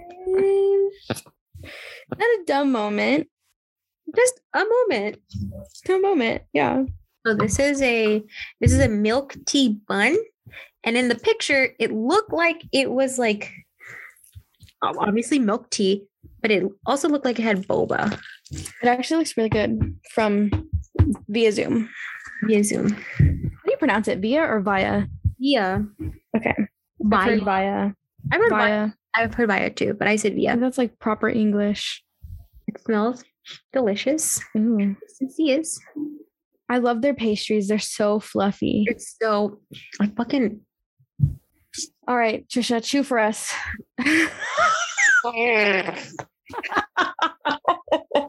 It's the alcohol. It's the alcohol. It's I feel like I'm so much more funny with the alcohol. I'm definitely much louder. okay, let's go. I don't want to chew in front of the mic in case people don't like it. I can't hear it. Is it good? Delicious. It's boba inside. There is boba inside. Mhm. Is it popping boba or is it like regular boba? It's cooked. It's cooked boba. Oh my god. Are you hear me? Oh my god. Just like It's delicious. One more bite. Look. Oh, that's cool. Oh my god. Just kisses, you guys. That's very Great. Water down with more beer. More beer? No, we're just- Ew. Cleanse that palate. It's gonna be nasty. well, we were talking about the problem is everybody else, not us. Yeah. I think we've established that. Yeah. No, you can. If only you guys knew how insecure I really was. I know, if only you guys know how scared I am about the rest of my life. I really do think though that like I'll probably write something like just really dark. Like obviously I write about rotting angels and like lizard people killing each other. I think that's kind of where I'm probably gonna end up going. Yeah. Like my whole thing with that lizard man, it was gonna be like this very like it was gonna be set in like somewhere in like maybe Nicaragua, obviously, because that's where I'm from, but like in a small little town. And it was gonna be like in a ranch or something. I had it all in my head. It was gonna be very like just not in America. And I'm like, that actually could be really cool. I've never written it. I've never touched it. So Do it. like, yeah, I feel like I can do it. There's a bunch. I feel like I have a lot of concepts, Samesies. but I don't know if they're mixing in with one another or if they're like not even producible, if that is a word. What do you mean by producible? Like if it's just a cute little one-liner, but there's really nothing, like I can develop it. Oh, there's nothing more to add to it. Yeah. Interesting. Wrong. I think that's what I feel a lot about realism. Like it's just going to be really boring. Like that Late Bloomer project. I was like, this is going to be boring. So I went to fantasy. I thought and haven't touched it. Project was a good idea though. I thought it was cool. I think it just I need to be able to devote time to it to develop it because a lot of it. What? 175. 175? Oh, okay. Not waving hi to me. Mom, it's Marina. Marina. Oh. Hi. Good night. Good night.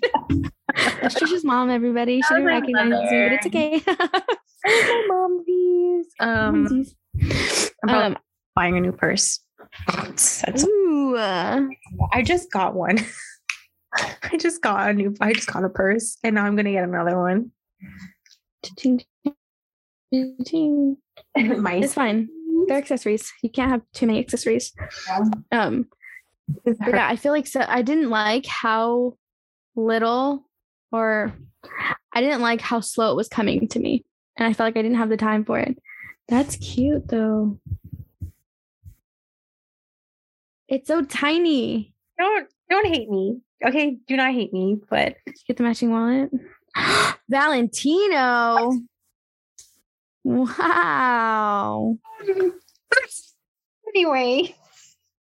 What's this new purse? I don't know. It's red. What's the name? It's a Michael Kors bag, okay? Oh, okay. But it's really cute. It has sparkles in it. Anyway, besides the point, let's not talk about my weird addiction to designer, which I also feel like nobody knows about. No, I started on designer when I started Macy's. I bought DKNY luggage and I wear Versace perfume. It smells really good because usually designer perfume smells like old lady, you know, like, I don't know, like old white lady. I wear YSL. YSL. Mm-hmm. Saint Laurent, right? Yves Saint Laurent. Yves Saint Laurent. Yeah. I really don't know why I started designer. Well, I've always liked designer. I just never had enough money for it. Right. But then in 2020, at the beginning of the year, I was like, I'm going to save my money. Give myself one thing that's designer. Mm-hmm. At least one thing. So now I try every year to save up something for one thing. And then I just want to get everything. Yeah. Besides not that Valentino bag, the last thing I had gotten was like a Louis Vuitton ring that I wear. Got that item for my anniversary in San Francisco. I remember you got that. Yeah. But anyway. There are these. I'm looking at. Oh, there are these Armani boots that I want so bad. I'm going to show you. Currently unavailable. What do you mean? You want some? God damn it. Everybody wanted them. That's why. Oh, no. But I don't know if you can see it. They look like, that's those. Oh, I would kill for those. I want them. For my birthday, I bought 2 Calvin Klein dresses. I have Calvin Klein heels. Dang. Just give me all the designer. I don't buy clothes. I buy wallets or bags. I have Coach. That's about as fancy as any of my wallets. Coach has really stepped my mom it up. buys Coach. Yeah. Coach has really stepped it up. Mm-hmm. Like, damn. I don't like any of the shit with the Coach on it though. Like the horse-drawn carriage Coach. It's just tacky to me. Or with the logo. Like the C's, those logos. Mm-hmm. Nah, no thanks. But if it's like all black, like my purse is all black, has a cute little Coach across it's like this big. It's like 3 inches Coach across. We're fine. Very plain. I pay big money for plain. Bro. No. Are you kidding me? All of it's bought from outlets. I don't pay full We don't pay full price here. No thanks. I have splurged so much at the outlets. Kate Spade and my fucking shit. Mm-hmm. Her stuff's cute. It's so cute. Like if you like flowers, Kate Spade's your girl. Mm-hmm. Flowers in bright colors. Mm-hmm. Oh my god. Sorry, everybody. I have a bun in my mouth. Ooh. We're so stupid. We're a sexually innuendo friendly podcast. Yeah, exactly. That's slow. Where are the jokes? Where are the jokes? Yeah. I don't know if you ever saw. She had like a little basket purse. Like a literal picnic basket. Mm-hmm. Where was I gonna go with that? I have no idea, but I wanted it so bad. Mm-hmm. Like it would have probably only fit my phone, but it's cute. It would have been kind of cute with this outfit today. Yeah. I'm pretty pressed. But yeah, I have Valentino. What can I say? I paid full price for this. It was resale, so most of my stuff is either from the outlet or, well, okay, hold on. Most of my stuff is either from the outlet or I have paid full price. I have paid full price for Louis Vuitton and for Gucci. That hurts. I know. This Valentino is a resale, and the next bag that I will be buying because I cannot help it is also a resale. So I think the only thing on sale was the only thing full price was the Versace perfume, but it was at Christmas and it came with a set. oh well, So yeah. So yeah, I'll pay $110 for it. yeah. I used to wear Louis Vuitton perfume, but I ran out. And then I was told in San Francisco that if I had saved the bottle, I could go. And for like $100, I can get a whole refill and not have to rebuy it. That's like what MAC does or did with their lipsticks. If you kept the canister, they would refill it for you. Real? That's so cool. Mm-hmm. My mom used to pay. My mom, when she used to wear MAC, because she doesn't wear MAC anymore, she used to keep the compact canisters, and they'd refill her palette for her. I was like, dang, okay. That's so cool. I've never been in a MAC. We have one at the mall. It's like really tiny corner store. Mm-hmm. But I think my first lipstick was MAC, but then I discovered like the actual liquid lipstick because I don't like the sticks. Mm-hmm. Weird. I love crease. Like they start to go up into my skin. I'm like, can you stay? Yeah, can we like not do that, please? Yeah. I love liquid lipstick so much. Mm-hmm. So much. I have just discovered, I don't know, I'm really late. I just discovered lip liner with lip gloss. Oh yeah. Well, no, not really late. That's like a 2019 beauty trend, I think. Yeah, and like all the girlies on TikTok are doing it, and Yeah. I think I want to be a girly and do that. And It's just cleaner. It is it's okay. I used to say no to lip gloss. I was always a liquid lipstick kind of girl, matte, of course. And it literally isn't until like a couple months ago that I was like, how would I look in lip gloss? You know? Yeah. And I bought a lip liner with two different lip glosses, and now I'm like obsessed. Like I love it so much. I'm like, I get it now. I get why all the girls do this. I think because like so natural or like the most natural looking is in now. Yeah. And like matte liquid lipstick is not natural. No, it's not. It is so heavy. Yeah. Like if you look up close, you can see the lines of the lips. Yeah. Because it's just like caked on. Like it's latched. It's not going anywhere. But lip gloss is as natural as it gets. It's not. Yeah, I know. I really I actually kind of like it. I like this whole like fresh face kind of trend because I would wear, obviously I would do my makeup like full face when I would go out to like the club or like a quinceañera or something, you know, where like you want to dress up. But I really didn't understand how girls could, or anybody, any person could wear foundation every single day. I really didn't get that. And once the pandemic started, I was like, okay, I'm at home. The least that I could do is do my makeup every single day so that I feel, you know, like I feel like I've got myself ready for the day. Yeah. Because when I would get up and go to work, I would do like mascara, like an eyeliner, but that's it. And I started using tinted moisturizer. Right. That shit's nice. Like I'd rather wear that than I have one foundation that I will wear if I need something more full coverage. And even then it still isn't like full coverage. I think I don't think I would do full coverage. Maybe like for my wedding. Right. But even then it's like, for weddings, it's weird. My cousin had brought up this question when we're looking at wedding pictures. He was like, why do you guys say like why is it the thing to say, oh, her makeup looks good, not that she looks pretty, you know? Because it's like, and we're like, how do we justify this? I'm like, because you pay good money for the makeup and because they're so far away in the picture, you need to be able to see her eyeliner, you need to be able to see her lashes, you know? It's like, but up close, yeah, it's caked on.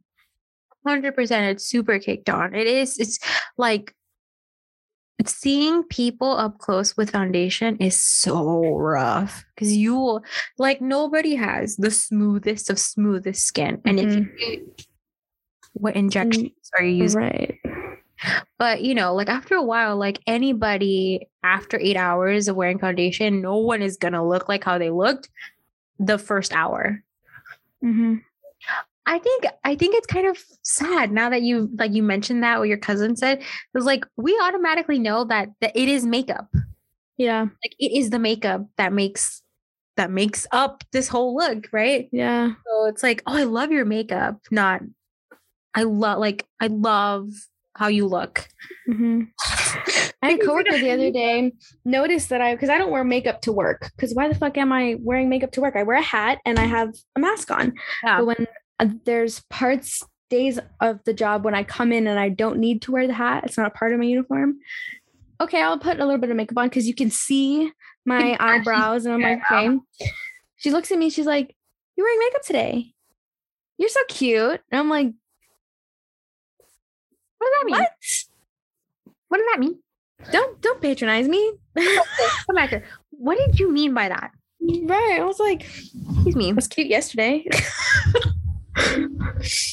Yeah. When I worked in retail, I was the least trying person. Mm-hmm. I did not try hard because I didn't think I needed to. And I didn't need to. I really didn't need to. When I was working retail, I remember one day I got dressed up. I don't know. I had this really cute outfit in my head planned, and I wanted to dress up. And I did eyeliner. I put in some little fake lashes, lipstick on, and I came into work and I had this cute outfit, and all my coworkers were like, "Oh my God, you actually tried today. You're so pretty." I'm like, what the fuck are you talking about? It got even worse. It made me feel worse when I broke up with my very first boyfriend. And when you're in a relationship, you gain weight. Okay, ladies and gentlemen, that's just something that you just gain weight. Okay. It just happens. Right. Mm-hmm. I lost weight because I wasn't in a relationship anymore. And so I wasn't going out and eating anymore. And one day they looked at me and it's like, "You lost so much weight. You look so good." I'm like, yeah, you bitches. And then that's when everybody was more excited to work with me. I'm like, you bitches really thought that I was ugly. And then you guys were not talking to me. And now that you guys think I'm not ugly, you're talking to me more. Yeah. What the frick? Fuck. I hate you bitches.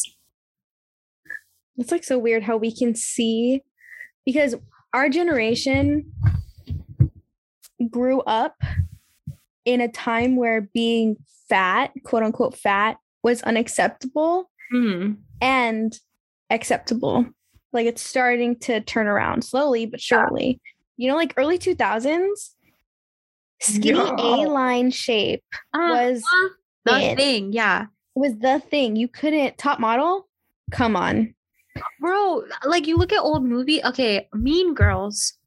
When Regina George, quote unquote, gains all that weight, okay. Katie's giving her, she's like, "My ass is the size of a blah blah blah." It's you weren't even supposed to have an ass. Mm-hmm. You were not supposed to be thick at all, and now everybody wants an ass. Everybody wants a butt. Yeah, I am people lost jaw. I think it was, who was it? I think it was Lizzo. Me and my sister were talking about Lizzo, and we were like, she's so freaking beautiful, but if she tried to come up in the early 2000s, there was no way. It was so hard. But You're then, dude. Yeah, but then you look at Adele, who had that interview where she said, she's after she lost all that weight, so many people gave her shit about it. So then it's but then at the same time, the world changes for her. Yeah. The people, so many people on TikTok are it's a mental thing when you lose weight, because now you're suddenly acceptable and everyone thinks you're beautiful. And it's well, I have been. Yeah, I have. But because I dropped a couple of pounds, you want to talk to me. You want to start getting my number. You want to come up to me in the club. And it's what the fuck? Yeah, exactly. It's it's so fucked. I hate the fact that like weight plays such a big part in like your appearance and everything, you know, like there's millions of reasons why people are the way that they are in like terms of weight. Like, you know, and then that whole association is like fat being unhealthy. I think it's so bullshit too. Like there is an unhealthy like look. And unfortunately, those are the people that get exposed on TLC, like My 600-Pound Life. Like, I find it really hard to watch those shows because these people are really going through something psychological. Like, it's not, they decided to just wake up one day and become this way. It's either like trauma, something really devastating has happened to them that has made them change their perception and relationship with food. Right. And it's like, it's really hard to see these shows because you have these doctors like, you have to lose weight or else you're going to die. Like scaring them is going to make it more difficult for them to get out of this state that is, you know, forcing them to do this. Like, and it's even worse because you're shoving a film crew and a camera in their face. And it's like, just so a channel can get some views because they know they'll get views off of this. Yeah. So I find that really hard. And I also find that really I find it really upsetting when people associate like being overweight with being unhealthy, because my mom has been like chunky all of the entire time that I've been alive and that I've known her. And so often I had always like friends, I would be like, oh, your mom is fat and your mom is fat. Da, da, da, da. Like your mom's fat. And I was really upset. Like this was the first time I ever thought that I was going to punch somebody in the face. It was 8th grade. And a girl who used to come over to my house so much and my mom would make food for her, blah, blah, blah. She was saying that like my mom was fat. That really pissed me off because like, why even talk about my mother? And I've seen my mother struggle with diabetes because that's, you know, that is why my mom is unfortunately like a little bit overweight, is because she has diabetes. She has thyroid, which is the one that doesn't make you lose weight. It's the one that actually makes it harder for you to lose weight. She has blood pressure. She has all of this stuff. And my mom is still happy and she still wants to eat and try new foods. My mom does Zumba 3 times a week.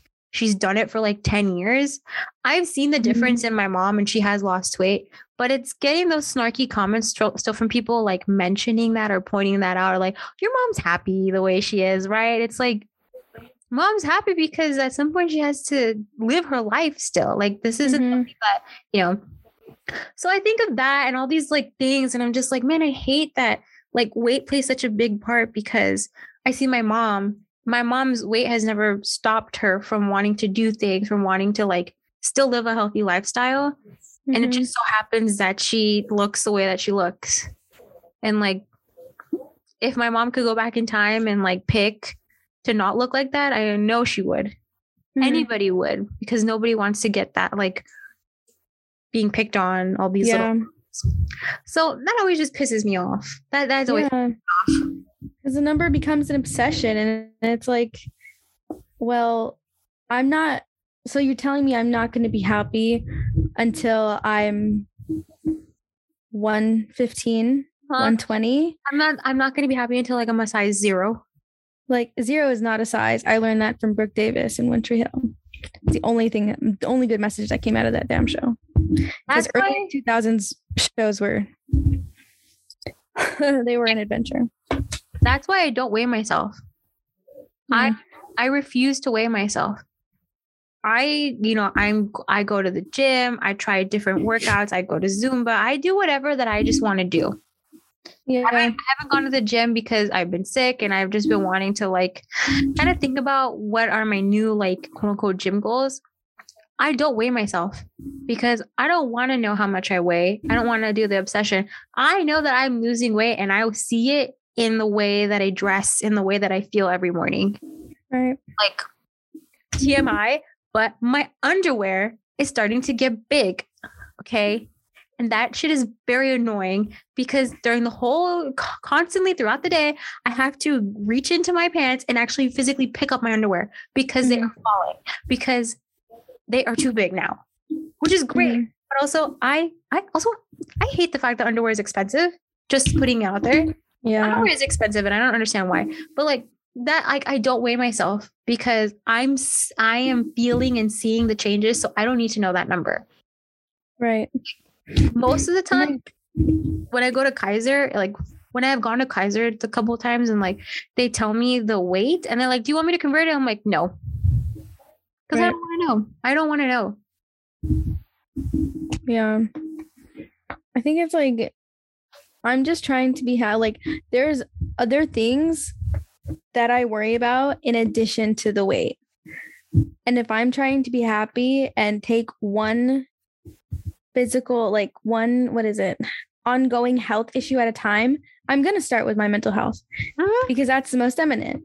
And if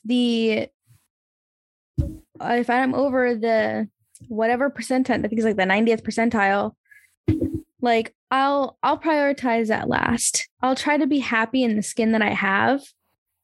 And then we can, like before trying to like put myself in this like change. Because like, I want to work out. I want to do all of the stuff to be healthy, but to feel good too. I don't want to have to slave over it. Exactly. And like, no. And even if you do get down to the ideal weight, the 120, your weight is always going to fluctuate. Like you're not going to stay at the ideal weight because women get periods. Even men, they have shit too. So it's like, dude. Maybe you get that. And then you think about it, like, people have that. And like, I had this goal at one point where I was like, oh, I'm going to get down to like a size 7. Like, that's where I want to be at. Bitch, no store is the exact size 7. Right. I don't know what size pants I am. I can be from a size 10 to a size 13 because all of these stores have so many different sizing that at this point I kind of just give up. Right. Like I measure from like my tops because probably like about like a year and a half ago I was large and now like I'm noticing that the large swallows me whole. So I'm like, okay, so I'm a medium. And that's how I tell. I'm like, I do not measure. I don't give a rat's ass. Like the only thing that I care about is that there are a pair of leather pants that I bought that are a little bit too small. And I just want to be able to wear them comfortably. Yeah. And that's my goal. Like those leather pants are cool and I have an outfit planned out. I just need my butt to be able to, I just need the waistband to go over my butt. Yeah. Right now, it really doesn't. That's like a realistic goal because it's something that's going to make you feel good. Yeah, you're not going to feel good if you don't hit a certain weight by certain months. Yeah, like I like cried happy tears when I was able to fit into these like pants that I've been wanting to wear like a couple months ago. I was just like, oh, finally, fuck, yes. And like now I will never stop wearing these pants because I've worked too hard to like try to get into them and then not wear them ever. Yeah. But I think, I don't know. Like that's been also weighing on my mind. Just that idea of like working out and like doing it for good reasons, not feeling disappointed in myself that I'm not getting to a goal or whatever. Yeah. School's just been on my mind. That too. School and work. I've started to get up at 5 o'clock in the morning. I know. I've noticed. I didn't want to say anything, but why are you texting me so early? Like because most of the time I'm starting at 8 or 8:30 in the morning for work. And lately I was like, you know what? We're just going to go to bed at 10, wake up at 5 and get some work done, some of my own work done because when I come home, I'm tired. Yeah. And then I have to get up early again the next day. And because I don't drive, if my start time at work is an hour, like an hour later or whatever, I'll still go with my dad to take my little brother to school. And then, cause I can take the bus. I have a card and I've taken the bus before, but I've started to notice that I'm getting more nervous around people. Mhm. And any little thing, any loud noises, any outbursts, if people try to talk to me, it makes me very uncomfortable and very nervous. I don't want to be put in those situations. Yeah. So I'll avoid the bus as much as I can. But yeah, I don't know. I'm trying to figure out my own way of doing things. Yeah. Waking up early it surprised me though. Like I feel like I'm a morning person. Don't talk to me in the morning, but I feel like I'm okay to wake up early in the morning. Hold on. Don't call me. Like this isn't an invitation. I am a morning person. I have been thinking back and forth of whether or not I want to start waking up even earlier because normally I'm up by 6. But I've been seeing a lot of people making videos of like my 5 a.m. morning routine and they seem to be really happy. And so I'm just like, maybe. Yeah. What I want to do is I want to have more time to just read something that's not for school. Yes. I have so much shit on my TV. Like, I don't even call it a TBR list. I have a shelf that I have not read. I'm looking at it right now in my room. Yeah. I haven't read any of these books. I want to. I got my book of the month. Thank you. Yay. Book of the month. Marina's a real one. She got me a subscription for book of the month. It's like I got mine. And I want to read it because I started reading the first page and I was like, oh, it's going to be so good. Oh, I just heard my dog bark. Like bark. Like responding to the world? Like responding to my dad who bugs him. Ooh. Like aggressive. Ooh, he's going to get kicked out. He's like, you haven't snapped at me in years. I'm going to snap. When my dog snaps, I'm very surprised. But the book is so me. It's about a group of girls that go on vacation in this like deserted island, and then like everybody gets murdered, and they're trying to figure out what's going on. Is it not my book or what? See? I had to stop book of the month because I haven't been able to catch up. I had a year. I have 12 books. Well, a little more than that. I had a whole year of the subscription, and I had to stop until April because I have no more room. I've started to put school books under my bed. Honestly, I'm kind of getting to that point. I bought bookshelves, and I think I need a bigger shelf. I think I need to get like a tall one. Yeah. Because it's not it. Just reader things. Reader things. I mean, part of being a reader is not reading at all. Let's be honest. If you're an avid reader, you're avid about not reading. Right. You're avid about buying because it's fun to buy. So fun. I actually want to get rid of books though. Like there are a couple of books that I didn't care to finish and I know I'm never going to touch again. And there's like a series that I want to get rid of.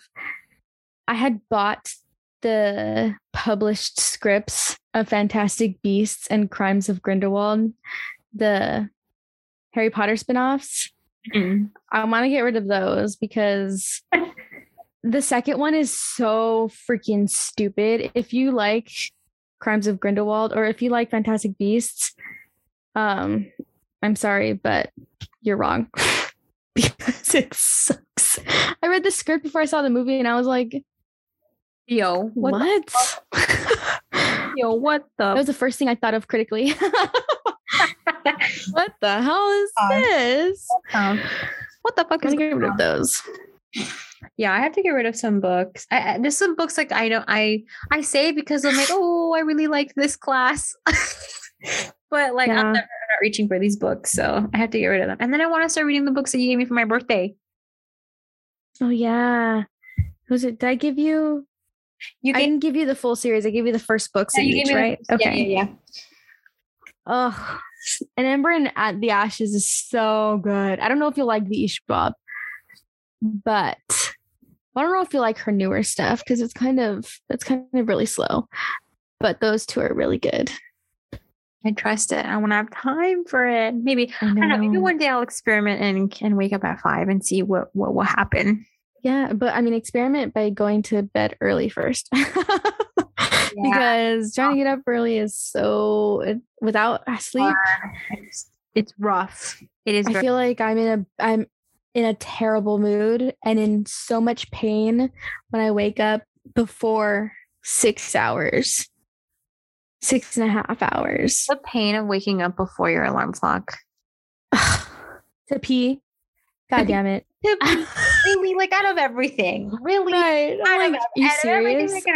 To pee. And then you're just laying there and you're just like, I'm already up. Right. Like that's when I texted you. I texted you at 4 because I got up to pee at like 3:55 and I'm like, I already have to be up. I might as well just be doing homework. I went back to sleep, but I should have stayed up. I thought about it. Well, I mean, it wouldn't have mattered because even the split scansions didn't matter. Right. So. Oh my goodness. I think we're at the 2.5 hour mark. I think so. I think so. Was that riveting enough for you? Yeah. Did you guys really enjoy it? Did you guys? You're like, you bounced around a lot. Well, it's our first podcast. Like, I know. Yeah. Deal with it. Yeah, so get over it, you guys. We're gonna have a lot of planning to do because we need to figure out when we're going to formally end season 1 and do a big bash. A big bash. And don't act like you don't like us bouncing around because we know that's how all of your minds work too. Yeah, so because why? We're figuring it out. I hate myself so much.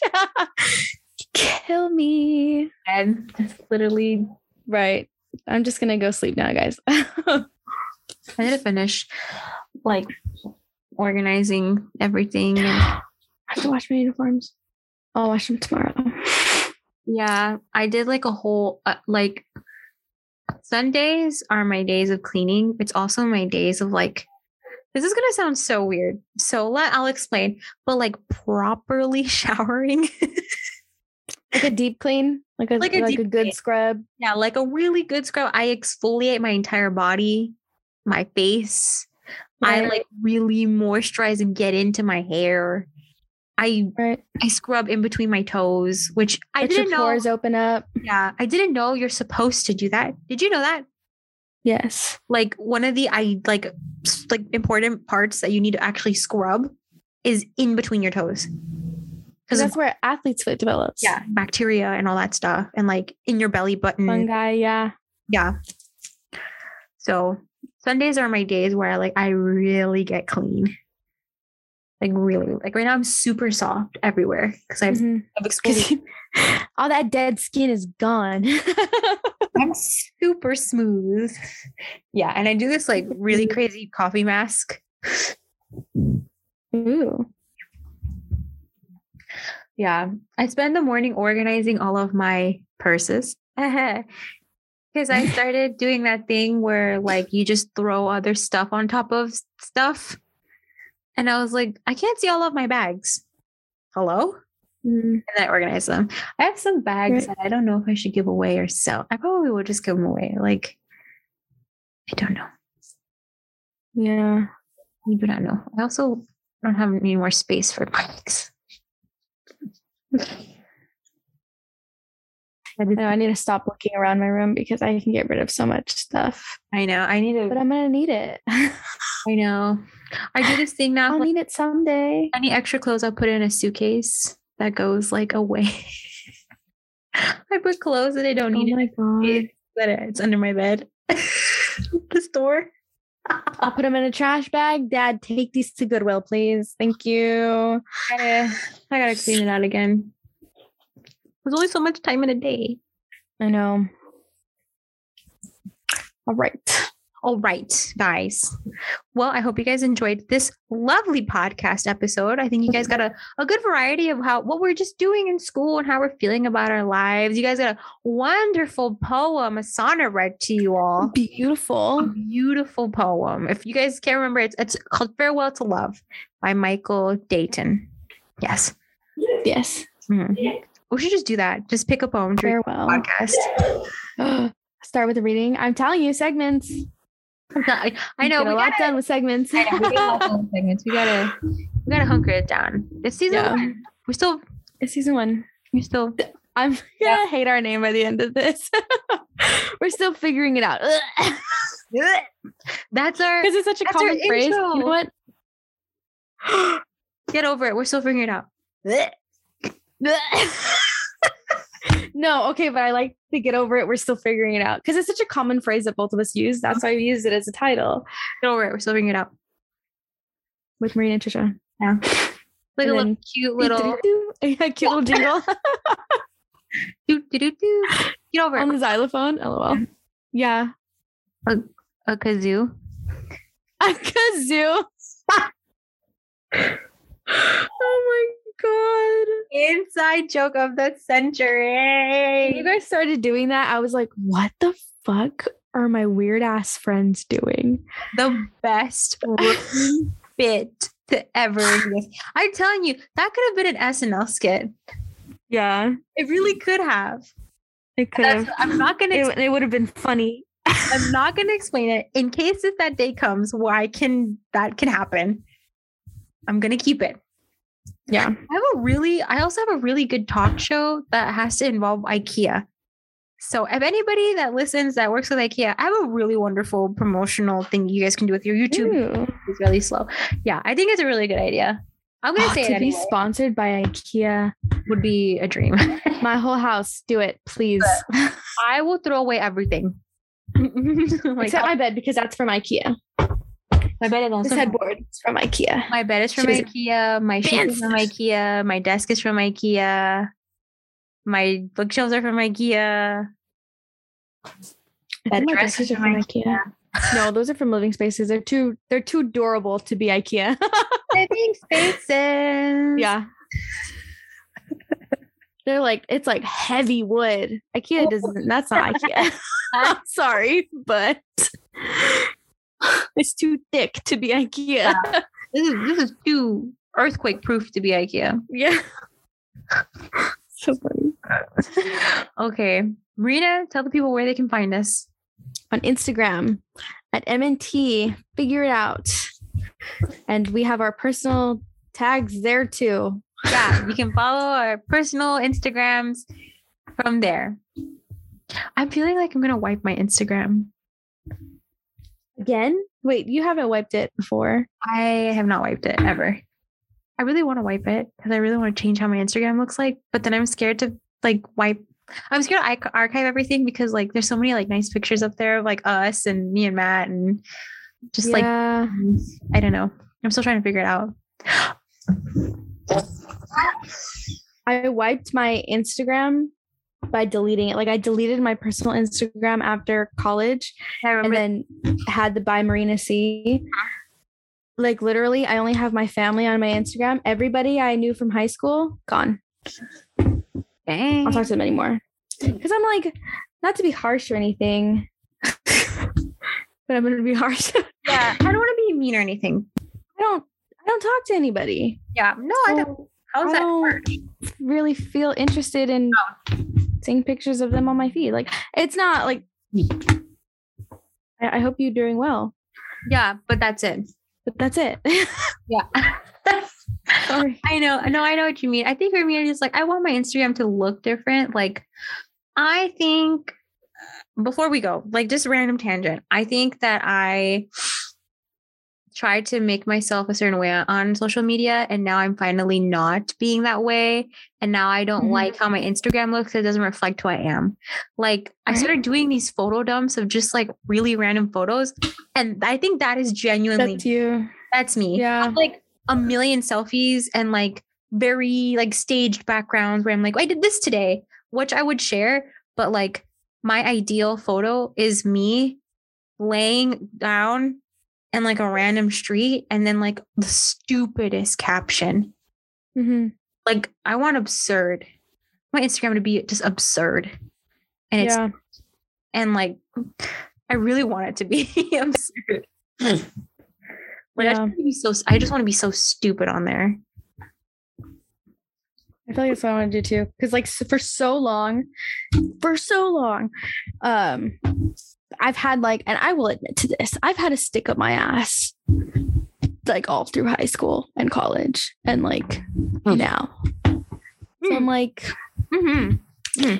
maybe maybe we can just like, chill. Relax. Take a deep Yeah. breath in. Remove it. Yeah. Like, I think I have a sense of humor. I do. Do I let people show it? Do I No, show it to people? You do not. really. That's upsetting. Because I thoroughly enjoy you. Yeah. One of my favorite people in the world. You are so funny. But like when we're with other people, you're just like, okay, and Part of it is because I don't like social settings, but yeah. I'm like, bitch, you have jokes. I know. And then when we're together, we just crack up. Yeah. Because you know what? No, I know what it is. I don't like having to compete to be heard. So I just don't try. So I'm like, because there are bigger personalities around me, and I know that they're vying for that attention. You're just going to your fucking mic. That I do. Yeah, that was my vying for attention. Yeah. I don't have the energy for it. I've learned that I don't have the energy for it. So I'll just say nothing. I'll let the ones who truly appreciate me have my sense of humor. And that's on self-worth. And that's how we're ending tonight, ladies. Yeah. That's on self-worth. I'm not trying unless it's for the people that really care about me. Exactly. You won't know that I'm funny unless you really care about me. Yeah. And that's on self-worth. It's not me that's the problem. It's everyone around me.